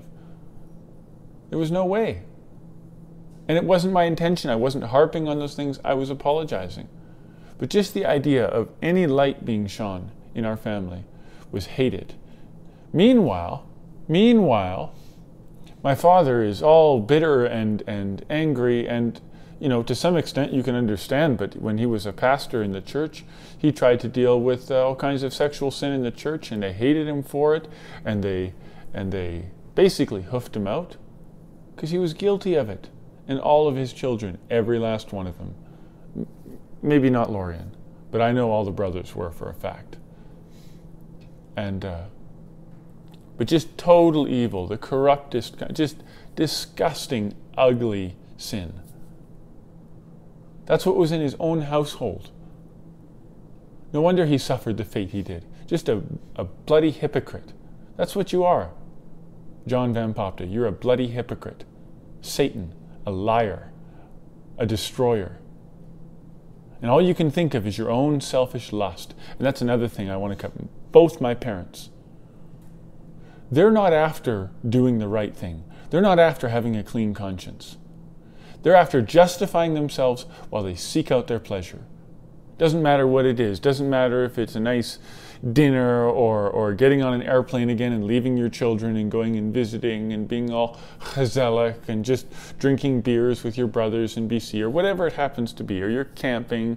But it's always about the next pleasure. And you didn't afford your children nearly the pleasure you afforded yourself. There was no problem for wing night and date night and all of that stuff every week. Was there any money to cover what? A tiny ice skating fee for your children? To go play, I played hockey with a few schoolmates. We had to cover that. I had to scrounge around for equipment. I had to walk to the rink myself. And I know what it sounds like. It sounds like I'm bitter about all these things because I was so mad back then, and now I'm finally letting it all out because I haven't forgiven them. And that's not what's happening. Back then, I didn't even see any of it as an offense. I was just so in it, so used to receiving nothing from my family, that I didn't even expect anything. I didn't even know how to give it to my family because I never got it myself. This isn't the bitterness of years past accumulating and pouring out. This is me finally waking up and realizing that you're just loveless, selfish people. You know, just I remember one time, you know, in our family, all the kids kind of got a gift here and there at Christmas. And I remember one of my gifts. It was a digital watch. And it was such a sorrow to receive this watch, because it was way too big. I mean, anybody should have known it was too big. My mother should not have been buying this giant watch for me. It was covered like my whole wrist and more. It was ridiculous. And I already had a watch. I thought, why is she buying me a digital watch? I had even said I like analog watches better as a child. But never mind that, because it was $2 in a discount bin, and I had seen it in the store in a discount bin. And she picked it up and decided to just buy it as a present for me. And it was just garbage. You know, and I had to go through the pain of being like, well, I don't know, it doesn't fit me, and try to get her to return it and buy me another present. But I knew it was going to be awkward because she couldn't trade it for something more expensive, and because it was worth nothing. It was just this constant cheapness and selfishness. Meanwhile, they lived extravagantly. There was always snacks and her own, well, like I mentioned, the Sprite. There was always pleasures for them. There was always the affording of time for their pleasure, affording of resources for their pleasure. But not for ours. Did you think my parents ever came and just watched me play hockey at the rink? Not a chance. It just wasn't even in the picture. I didn't even know it should be in the picture. And I just grew, when you're in it, you don't know. And I'm saying these things because there's so many people out there that have these parents that are living totally selfishly and should never have had children, in a certain sense. They're certainly not qualified or capable or even desirous of being parents. And you have parents like this, and you just accept it. I mean, kids can get used to being beaten and raped, you know, so you can certainly get used to just being neglected. And then you kind of grow up and you don't know what to give or do for other people. And you just remain in that darkness. And then you find yourself justifying your parents. So I come to be a believer, I confess my sins, and then it, you know, that kind of partially opens the door for maybe my parents to visit. But then there's this conflict because, well, their son is saying things that they don't believe, and I was being very straightforward of what the Lord was teaching me. Finally expressing an interest in spiritual things. Finally getting clean of all the sins I inherited from my parents. You're the ones, by the way, who gave all of us children your problems. It was in you. It was all the things you didn't address and get honest with. You passed them to us. Just pass the buck. Just dump it on us. And then when the Lord starts cleaning it up, when I have other people in my life come along, Victor and Marilyn, come along and teach and instruct and actually raise me and love me and nurture me, you find fault with them after they direct me to be reconciled with you? Otherwise, I would have just stuck with what Jeannie had to say. You know, get the hell off the property. I remember my father asking me if Jeannie had been baptized as a child, because it's such a big deal for Reformed people. Their big idolatry of baptism, as though it saves a person. when it's just an outward sign. And they'll admit it, but they won't live without it. It has to be enforced. And they're totally wrong about all of it. And they baptize as infants, right? Because infants are being cleansed from their sins somehow. I think the Reformed people act like it's a replacement of circumcision, which it isn't at all. But anyway, and he asked if Jeannie had been baptized, and then he did this sermon for my nephew's baptism. And it was just so brutal. I just remember Jeannie sitting next to me, cringing and feeling like crap, as my dad just went on like some self-righteous jerk about, infants being baptized, and just, it was like he was weaponizing his pulpit with no consideration. I remember Julian and Laura complaining to me that they didn't want to have the Canadian Reform thing going on in their wedding, and my dad straight out pulls the wedding form, the boring ass wedding form you have to hear every time you get married, like it's some sort of bureaucratic institution. Total garbage. You think my father had any use for them? No. It's your way or the highway. That's my parents. They're going to have their way. They're going to have their pleasure. They're going to do their thing, and all the children can shut up and worship them. And they have no thought. Why do you think your oldest son won't talk to you? Because you just couldn't let him be. You just had to have things your way. And if you couldn't have things your way, well, then you'll just execute your son. You'll just chase him to the hills and then blame it on him. And you two, you're perfectly responsible. John and Bonita VanPopta, you are responsible for Sean, for that torment. It was your fornication, and Dad, your abusive and ignorant, immature methods of parenting. That's what led to this. That's what led to Sean, and now, look, you've lost your oldest, and now you've lost your youngest. How many more do you need to lose? When will you learn your lesson? You're evil people. Evil people. And I want nothing to do with you. Just total selfishness. You're Satan. That's what's happening here. You're just straight up Satan. You are the earthly father of this world. And that's what so many parents are. And their children are sitting there you want to honor your parents. They raised you. They keep telling you they love you, but then they're manipulating you and trying to control you. And I'm not saying all parents out there are evil, but I can tell you that certainly in my experience, but all of these other people who are coming to us, and they're in their parents' homes, living in their basements, and their parents have just left them unsupervised and uninstructed, undisciplined, and these children are presumptuous and careless and lost and confused. And they start wandering around the internet, and God in His infinite mercy meets them and starts showing them a few truths by us through Victor and what he has had to say. Sound counsel to repent and clear up sin. And the first enemy is the parents. Straight across the board. It almost doesn't matter who I'm talking about. The parents have been the number one opposition. Operating in Satan's seat, wielding the law, telling these children that family's so important and you have to honor your mother and father after all. Totally ignoring the scriptures. Who are my mother and my brothers but those who hear the word of God and do it? What do I have to do with you, woman?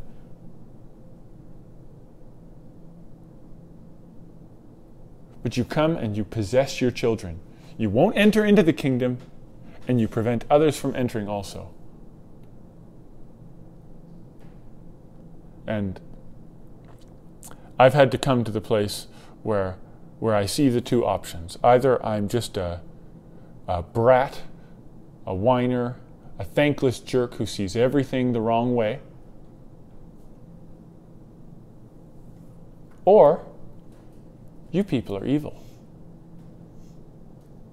And I have so thoroughly gone over the first one and tried to change my perspective. So I received you into my home, and then I came to the place where, man, I cannot stand you people anymore. You're so selfish and darkened. And then I come back around, and it's like, okay, well, I was selfish and darkened, so who am I to condemn? So, I apologize for that, and I let you come back again.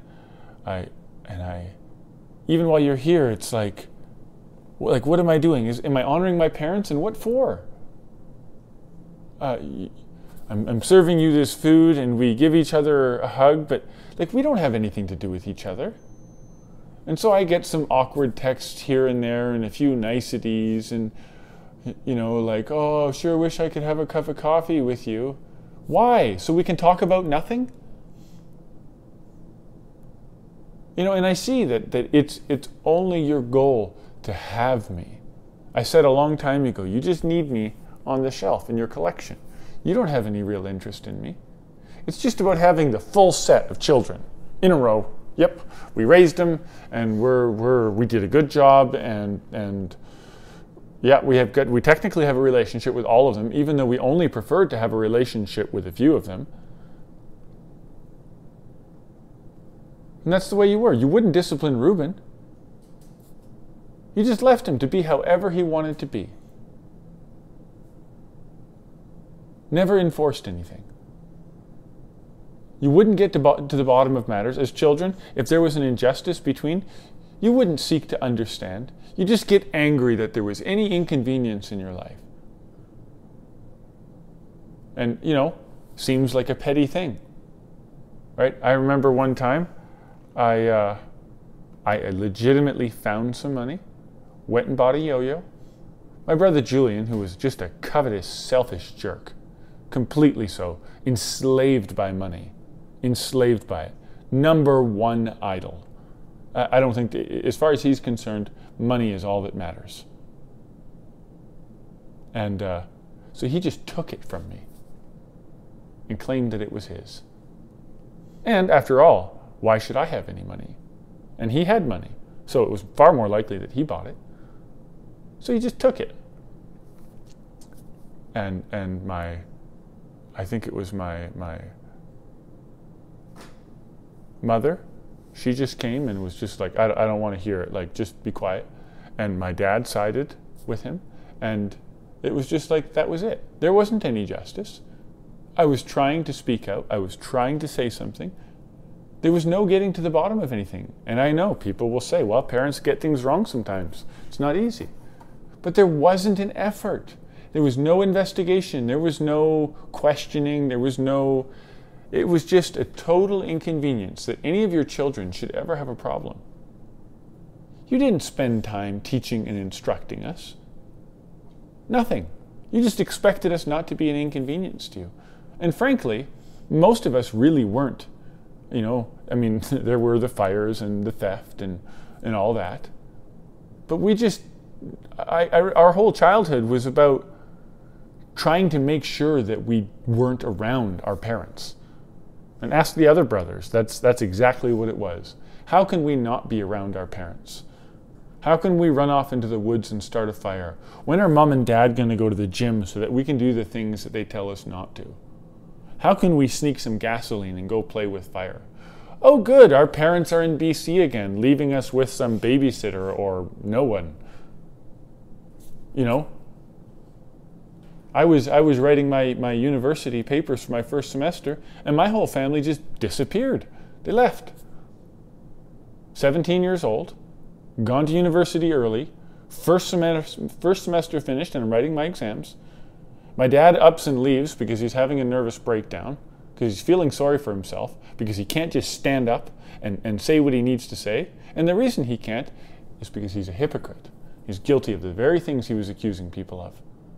That's why he was powerless. That's why you were humiliated.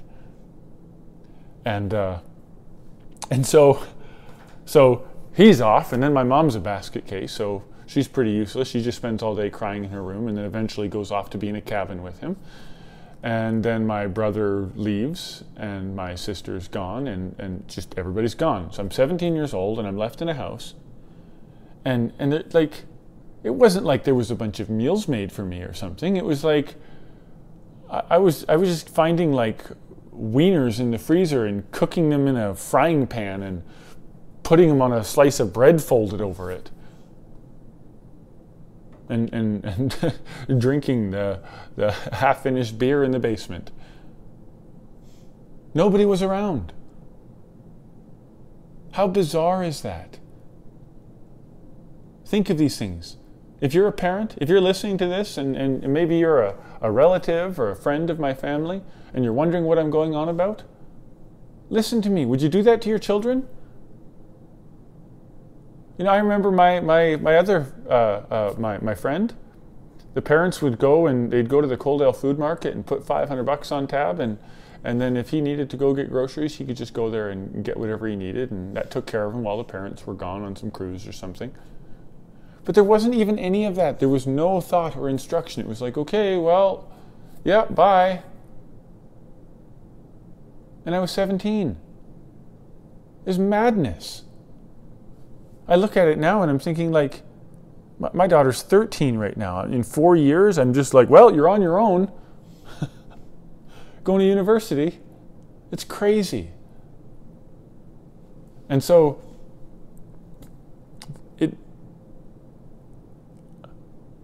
it took me a long time to get offended, is basically what I wanted to tell people. It took me a long time to take the time to just be offended by the gross evil of all of this. The gross selfishness.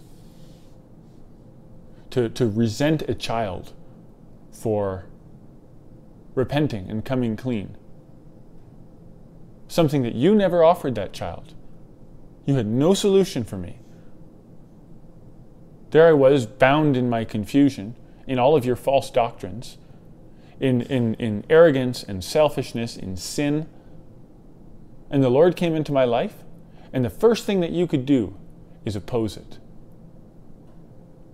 And just all the virtue signaling. Well, when, you know, I've had my parents, well, when we raised our children, we just wanted to make sure they had a relationship with the Lord, and yeah, you know, you might believe different things, but I think maybe you have a relationship with the Lord, but Victor's, yeah, he's a fraud, and make sure you're not, don't do anything for him for free. Make sure you're getting paid, and don't get taken advantage of him. Don't get taken, don't, scary.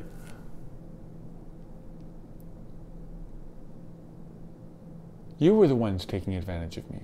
You were the ones controlling me. You were the ones who could never listen or hear. You had a son getting more and more frustrated and exasperated. All I wanted to do was be away from you. I didn't intend for that to happen. And ask Jeannie. I wasn't like, to hell with my family, I never want to talk to them again. I told her the things that happened because they confused and obviously were hurtful, although I wasn't even feeling it at the time. But I was never writing all of you off. It was never about throwing a big fit and leaving you. I should have. I'm sorry that I didn't. I should have gotten it over a long time ago. But I was so in the dark. And now it's all so clear. This is the perfect example of choosing the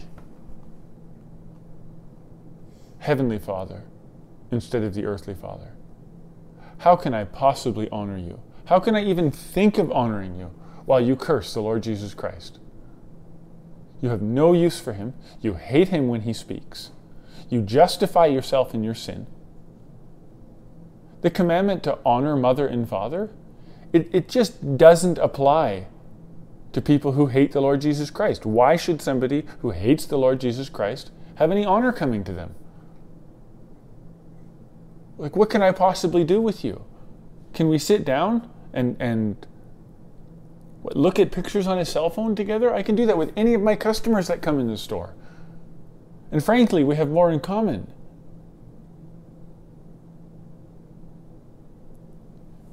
You hate the Lord. I love the Lord. We can't walk together. There can't be anything in common. I used to think that the scripture if you're not willing to hate mother and father, you're not worthy of me. I always thought it was just Jesus. And I know my father even preached it about that in other circumstances. Well, Jesus was just speaking in hyperbole.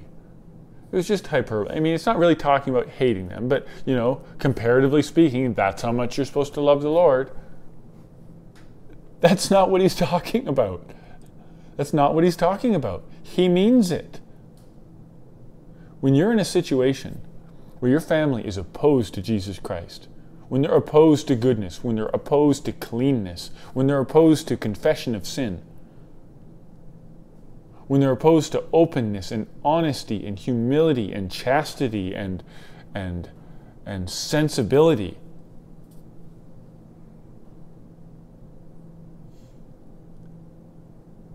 then you don't have any business having anything to do with them. I do. I hate you. I hate everything about my family.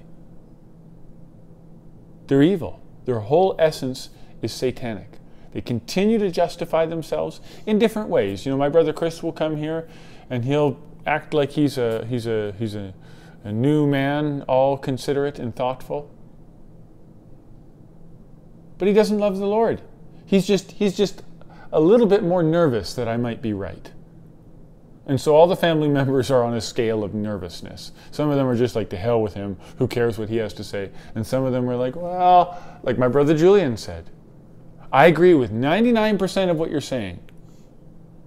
But do you have to be so mean about it? That's what you said, Julian. 99%?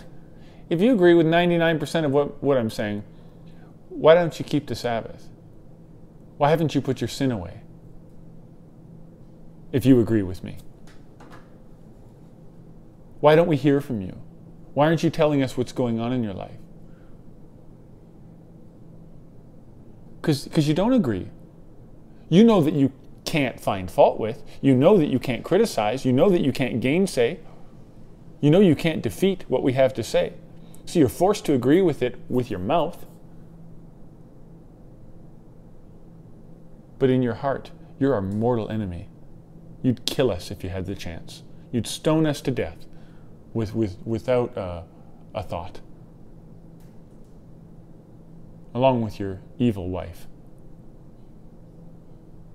And my brother Chris, again, has to agree with a lot of the things I'm saying. But he just shakes his head. Who can hear these things? Walks away. Doesn't want to get honest. Doesn't want to get right. Doesn't want to admit that we have the truth. Even though he knows damn well that that's true. Same thing with my mother and father. I told my father, you're the rich man. You just don't want to let go of what you have. Well, I could say the same about you. Really? I lost everything. I got married, I lost every friend, every family member.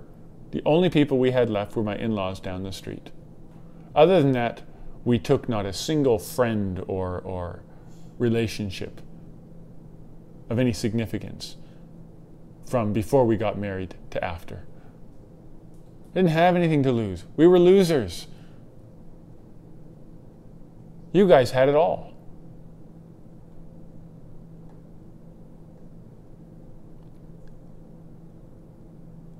And because you wouldn't listen, now we have this. You can't hide forever. Now there's exposure. You don't care about the truth. And now the truth has hunted you down, and there's a flashlight shining for everyone to see, and it's fine.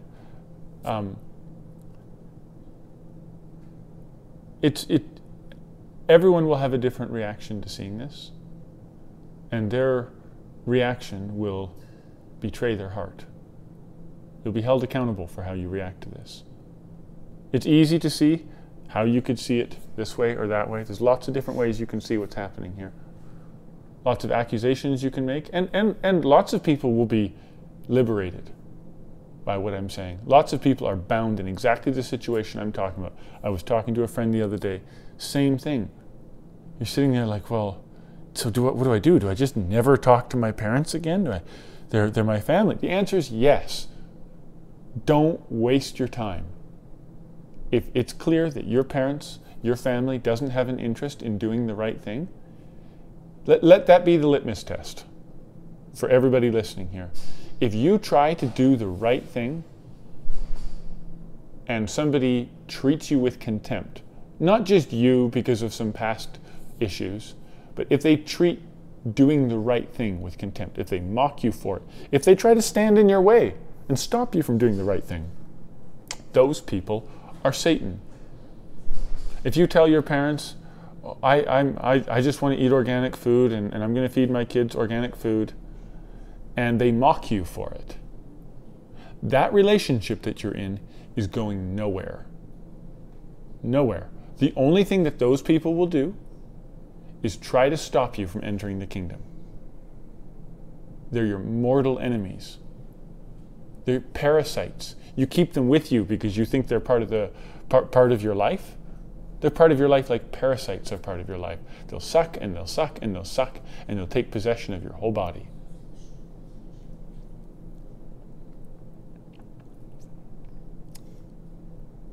So I did want to share that coming to this place where I can just be free and say, I'm finished. It has been evil. It has been dark. And I won't have any more of it. It's oddly seeing it for what it was and actually taking offense to it and reacting and just being like, hell no, no more hell. Getting to that place, it's been very difficult. It's been against my nature. It's been against the way that I was programmed as a child. It's taken help from my wife and my friends to just be like, no, that was wrong what happened. It wasn't good. It was evil. It wasn't excusable. It wasn't understandable. It was darkness and selfishness and enmity. That hasn't been easy to do. I don't think I've been the one doing it. It just happened all of a sudden. And over something so silly as a box of Lego. But it just finally dawned on me that these just aren't people who are... I knew that they weren't warm, fuzzy people. But I just didn't realize how self-centered my family was. How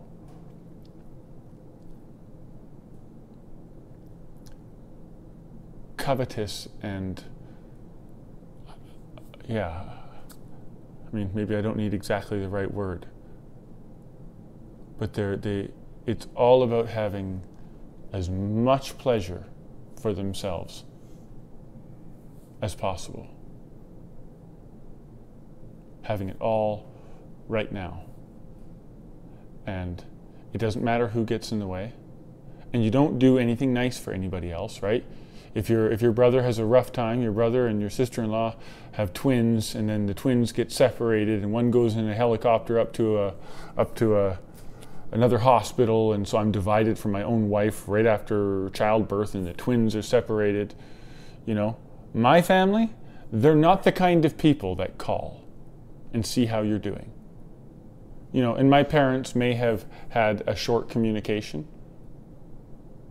An instance, yeah, oh, how's it doing? Yeah, oh, great, yeah, you had a baby, fine. But do you think there was any follow-up, any interest after that, anything else? There wasn't anything. I called each and every one of my siblings and rebuked them for their selfishness. They made excuses. They justified, they argued. Not a single one of them had anything remotely close to a sorry. So while my parents may have fulfilled a technical obligation, they raised a whole pack of children to be just like them, and none of them called. And I'm not saying that because I care anymore or because there's some great bitterness on my part, but it is an undeniable demonstration of how selfish. And it wasn't, before you excuse anything, it wasn't because of bad relations. Every time they had a birthday or an anniversary or a child, Jeannie and I were making quilts, and we were knitting them booties and sweaters and making cards and sending gifts. It wasn't like we were just separated people and they failed to call us. We were trying on every cylinder to connect with them and to be considerate and thoughtful of them. And so they didn't even have a guilty thought in their head. They just didn't give a damn. And none of you have changed. It's all the same. And that's how my parent raised up a brood of children. It wasn't just that one of them, there's always the bad apple. All of them, including Lorian, didn't call, didn't care, didn't think about anybody but themselves and their own lives.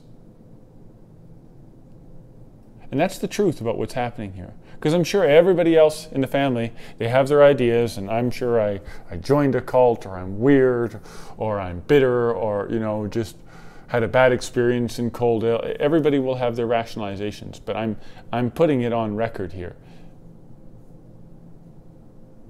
We don't have an ended relationship. It isn't Victor's fault. It isn't this new set of kooky beliefs I have, and the cult won't let me talk to my family. It's nothing like that at all. The relationship had been butchered and murdered by selfishness long before the Lord finally came and freed me. And truly, I'm so thankful that the Lord set it all up this way, because otherwise it would have been even more difficult to sever myself from people who have no use for the Lord Jesus Christ. If they were all sweet and kind, and I had all kinds of nostalgic memories of warm moments and family gatherings, well, then if they oppose the Lord, I might still have a hard time letting them go. But my family meant it for evil, and the Lord meant it for good. This isn't a complaint. It's not bitterness. It's just a very needed exposure for people who have been hiding their evil for long enough. And it's so that others who are in this position, torn between their heavenly Father and their earthly father, they can know that you can just speak the truth. Just talk about it. Expose it. You can even tell other people. Everybody thinks they have to have family secrets. And I'm thinking, when I realized, when I thought, I said to Victor, I said, you know what? I don't think anybody has ever laid their sins before them. I don't think anybody's ever confronted them. Maybe in small little ways here and there. But nobody's ever confronted you people. Nobody's ever confronted the fact that my mother is just pathologically vain. Just irrationally and pathologically vain. She can't step a foot in public without doctoring herself up, painting on her face and stretching on her clothes. It's all just about Princess Bonita, and everything operates on her time. Total selfishness. And she's supposed to be some kind of godly woman that children or a church can look up to? I mean, these people are they're devils. They're my father leading congregations. I remember at our wedding rehearsal, I didn't even want to invite my parents to my wedding. They said I couldn't marry Jeannie. I did anyway. I'm so thankful I did. So I didn't want to invite them. But my mother-in-law and my father-in-law thought, well, maybe that would be a regrettable mistake. And so, they were good to us. So we honored them and invited my parents. That's essentially what happened. Otherwise, I wouldn't even have wanted them at my wedding. And that was long before I became a believer.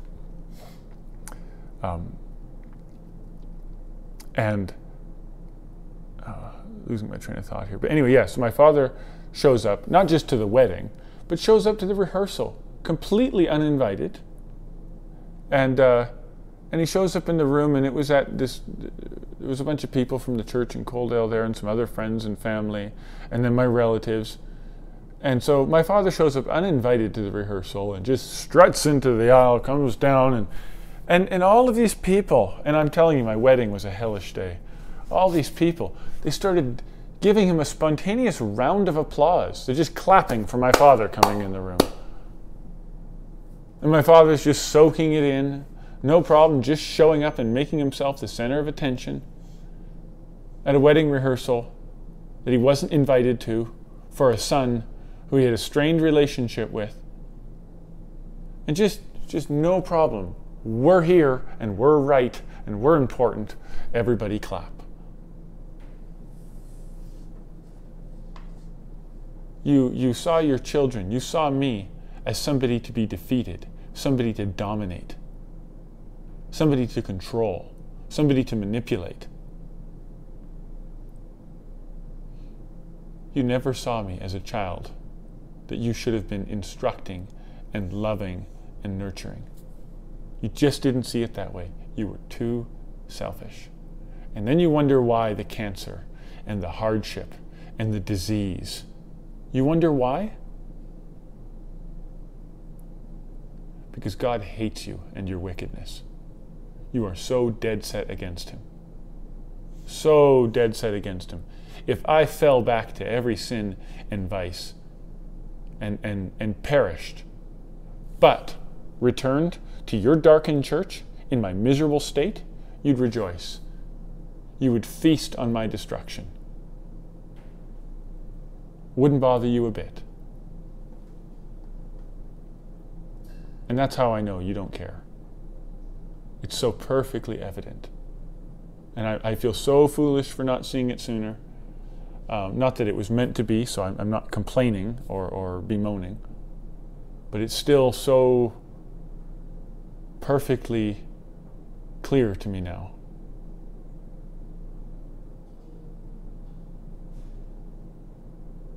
That when you choose your Heavenly Father, you have to leave everything else behind. Everything that isn't in line with Him. Everything that doesn't support Him. Everything that doesn't praise Him and worship Him. It all has to go. And that includes family. Especially when they don't support the wonderful thing the Lord is doing in your life. When they don't support new healthy convictions. They don't support the birth of your conscience. If they're not rejoicing that in spite of their own delinquency, something good has happened for you. If they can't see wholesomeness and goodness in your life. I know for a fact that my in-laws, of course they had their reservations, they had their nervousness, because it was a very new thing and it was quite frightening, and understandably so. But I know that they have come to appreciate what the Lord has done for us. Because they're not a bunch of proud Pharisees strutting about looking for attention and praise from men. They actually had some love for their children. Enough love to be glad when others could help fill in the shortcomings. Others could fill in to teach and instruct where they maybe missed something. And I'm so thankful for that. But and mostly I'm glad for them because they can be blessed by it. But it's not commonplace for that to happen.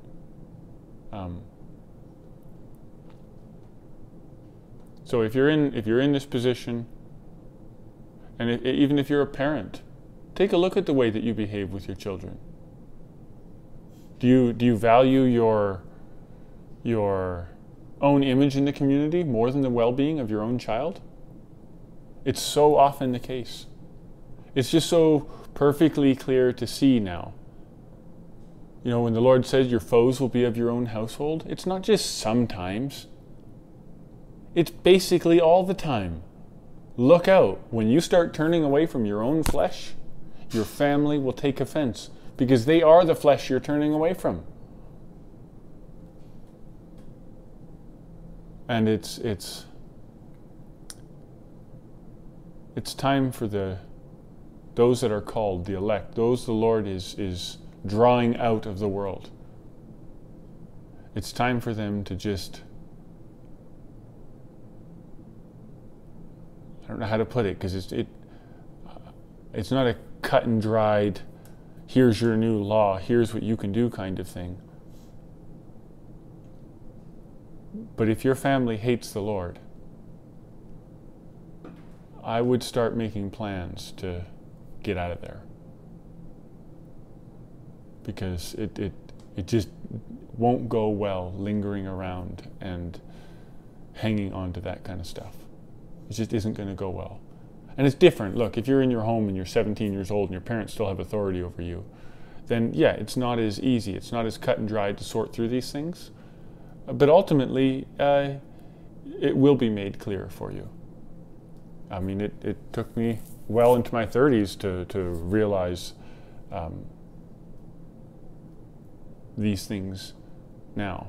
And so there is a process, but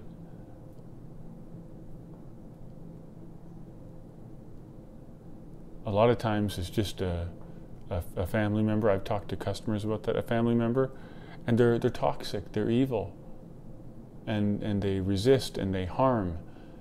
You have no obligation to them. You're freed from those obligations when you're taken out of that family and grafted into a new family. When you're grafted into the Lord's family, honoring your father means honoring the Lord. It was only when you were in, it's like you honoring your mother and father, it's like honor your current mother and father. And you're growing up and you're in the home, well, then I guess your current mother and father is your mother and father. But when the Lord calls you out of there and grafts you into a new family, that's not your mother and father anymore. It doesn't mean you have to treat them poorly, but you're not supposed to treat anybody poorly. But do you have to go to a church service with them? Do you have to pray with them? Do you have to participate in their religiosity or their darkness? Or say they're atheist or secular? Do you have to take part in their birthday parties because they're asking you to? No. No, you absolutely do not. You're freed from those worldly obligations when you enter into the kingdom of heaven, and you're a subject of that kingdom, not the worldly kingdom where your earthly father rules, but the heavenly kingdom where your heavenly Father rules.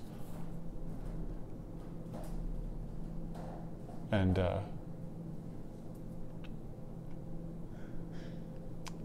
it's a wonderful thing to be given a good father, to be received by a good father. That's such a wonderful thing. And I'm very thankful for it.